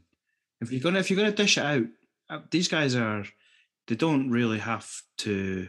They shouldn't take a lot of the stuff they take, but they do take a lot without complaining. I don't really have any problems with someone who's getting that level having to go back, personally. There's a line, isn't there? You know, as a professional football, you have to deal with, you're going to get some stick if results don't go. Yeah, and I think they have had some stick and they haven't reacted. So I don't have a problem with it. There's a point in which the stick becomes over the top and becomes way more personal than it needs to be. We're probably not going to make ourselves very popular with a fringe of Aberdeen supporters for saying that, but you know, it's true. You know, listen to a lot of the guys who've interviewed. You know, this is a job for most of these guys. They don't arrive at Aberdeen Football Club being Aberdeen fans. Some of them leave as Aberdeen fans after the back of being here. Mark Reynolds he'll be in next week's episode now, but As a guy who's a born and bred Motherwell fan, but will now admit that Aberdeen are pretty much his club. It does happen. It does. People do turn around, but a lot of these guys, this is not their football club. This is not who they support. They're here to pick up a salary, to do a job, and then they'll move on at some point. They don't have the same level of feeling about it as supporters do, to an extent. Yeah, which isn't to say they don't care. It just doesn't mean doesn't exactly. mean the same as any of us think it. But having said that, what I think it would mean to me now might be totally different if I was out there with a couple of thousand people telling me I'm shite. I might not feel the same way about it as I do right now sitting here. So I'll wait till Thursday night when I'm telling you you're shite. So I don't mind, because I can't accept it from you. From someone who knows what they're doing, fair enough. I might be a little bit concerned, but I just can't accept it from you. I think the point I was trying to make with regards to Ferguson and his effort and everything that's gone, the baggage, shall we call it, that's gone with Lewis Ferguson this season. I've never seen a lack of effort from him on the pitch. And I can just think of a couple of occasions this season when the game is finished. We've either lost, we've won, we've drawn, whatever. And Dean Campbell has walked straight off the pitch. Doesn't come to the red shed. Yeah. If Lewis Ferguson did that, it would be the reaction would be a very different story. I like Graham. I don't care what players do at the end of the game, to be quite frank. It's what they do on the pitch. And yeah, personally speaking, I don't think Lewis Ferguson deserves the level of vitriol that was directed at him on Saturday. Indeed. Motherwell next Saturday. I almost don't want to talk about it because we know exactly what's going to happen, don't we? And this is not advice, but just round up all your savings and all your friends' savings and get on Van Veen to score. We're talking earlier on about like potential managers in a previous life, and who knows, maybe in this life. Get your money on Graham Alexander being the next Aberdeen manager and Kevin Van Veen being his first signing in the summer. Saturday's just going to be exactly what it was Saturday past. We're going to have to seriously find some nuts out of nowhere to deal with this. Motherwell have got the formula to beat us, and that's why they've done it 3 times. And yeah, the statement that is mentioned, it's an interim coaching team, so we'll see what that exactly means in terms of time that they have with the team. But whoever it is that's in charge just needs to find a way to get this group of players ready and prepared for that battle. That's the number one task, because Motherwell will just make it physical, make it niggly, and we need to be able to counteract that. Yeah, I think the only probably point I'd make to what you said is, you say Motherwell have got the formula to beat us. It's not like it's a well-kept secret that no one else in the league has got. Everyone has the formula. But you're absolutely right. Motherwell Rangers. Motherwell have basically not differed in their approach. Rangers fans piling on today, by the way, but they don't care about us. Let's just make a I enjoyed that. Note about that. Very much enjoyed that. Fucking idiots. So yeah, to Saturday, in a way, and it's a bit like the same on Tuesday. If there's a fundamental shift in the way we play or players' attitudes or something, I can't decide who that reflects badly on. I feel like it's a little bit of everyone, because if all of a sudden, say, maybe more so Saturday in particular, we go down there and we do match up to them and we don't get overrun and we don't get bullied, clearly that would be a good outcome. But it's a little bit alarming that all of a sudden that's there. So, and that's kind of why I'm minded to, I don't see what's going to suddenly change in a week, to be honest, other than a manager with new ideas. They might want to do something a little bit different, but I don't see how you're going to have, presumably, give or take, the same group of players who are suddenly now not going to get bullied for 90 minutes. So I can't see anything other than a repeat of what's just happened. I'm the same. I'll be astonished if something different comes up in the next few days, unless Barry Robson can somehow instill, like I say, some backbone, some testicular fortitude, to paraphrase Vincent Kennedy McMahon. It's a hard one, but of course, obviously, the counterpoint to this is if we could suddenly find something Tuesday, Saturday, 6 points would be right in the shout for 4th spot again. If we win on Tuesday night, it's a massive, massive game on Saturday. It'd be right in the shout, but more importantly, it might just give everyone a little bit of confidence that players are good enough and the players are up for it, and just for whatever reason, it wasn't working under the previous regime. But you might have a little bit more confidence that these guys are actually up for it. They're bothered, and maybe we're not as worried about the bottom of the table as we might currently be. But if nothing changes, then that is quite worrying, because you do generally expect that new manager bounce, don't you? But I'm just not too sure from where we've been. I'll be delighted, but I'd be really, in a way, almost sensitive. I'm maybe a little bit disappointed if it suddenly all changes. Yeah, because that would sort of point to a bunch of guys who just elected not to do it. Yeah, agreed. Gav? Yeah, agree. Win against St Johnstone, a victory at Fir Park would take us above Motherwell, if I'm not mistaken. Yeah, it would. Huge for the whole club. It can't be understated how big these games are. And like I said earlier, we just need everyone to be all hands on deck and ready to fight. And if that's people that are disappointed, upset that Stephen Glass is gone, that's understandable. But we need everyone. Yeah, it's a big week. Predictions, chaps, for next Saturday at the graveyard of Aberdeen managers, Fir Park. It's not really. Rugby Park is the graveyard of Aberdeen managers, but there we go. 2-2. Desmond, okay. Steele. 0-0.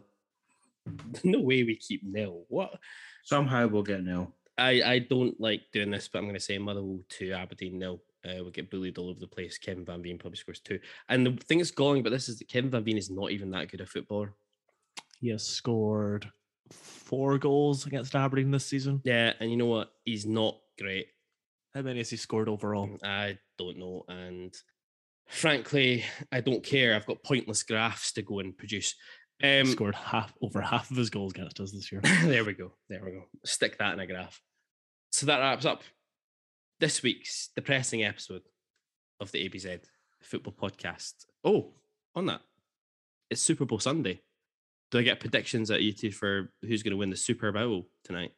Can you tell me who's playing, first of all? Going to say I'd need to know who's playing. It's the Rams against the Bengals. LA versus Cincinnati. Well, you just pick one, Gav, and I'll go for the other one. Steele, you're wearing kind of very LA Rams colours, so I'm going to give you the Rams. Okay, well, yeah, I'm mad for the Rams. They're going to batter them. I think the Cincinnati Bengals are a bit more of a historic team, are they not? So I'll give it to them. I guess, technically speaking, it's true. The Rams obviously relocating to LA recently from St. Louis. It's being held in LA. It's being held in LA's home stadium. Yeah, the Bengals to show up to LA and get it right up them. I like it. The Bengals, of course, the romantic choice. That's the one you would always want to pick. They're the total underdogs going in. Mondacats. It's the first time you'll ever hear me saying that. That wraps up this week's episode of the ABZ Football Podcast. Thanks for joining us. Please remember to like, subscribe, follow, whatever on your podcast player of choice. Join us next week for episode 32. And what has happened in 32 weeks? Unbelievable. We'll review our fixtures against St Johnstone and Motherwell. The fallout from both those games. We'll have our usual look at our loanies in Loan Watch. We'll see how the women's team got on in their fixture against Glasgow City before we turn our attention to our home fixture in the league against Dundee United and the homecoming of Sir Alex Ferguson. Maybe he might fancy One Last Dance. There's a Netflix documentary in that, isn't there? Wait a minute. That's Archie Knox's music. He's got his cock out. That will make no sense having not heard the Mark Reynolds interview. Exactly. But to round things off, we'll have the latest in our line of interviews with Don's personalities of past and present. Next week, it's a delayed one. We apologise, but circumstances overtook us on this. Next week, it's part 1 of a 2-parter. It's a man who can talk more than we can. He joined Aberdeen initially on loan in January 2012, went on to make 237 appearances in a red shirt, scoring 7 goals in the process. He's placed 63rd on the all-time AFC appearance list, tied with Hall of Famer Peter Weir, a 2014 League Cup winner. It's Danger Man, Mark Reynolds. We look forward to seeing you then. Stand free.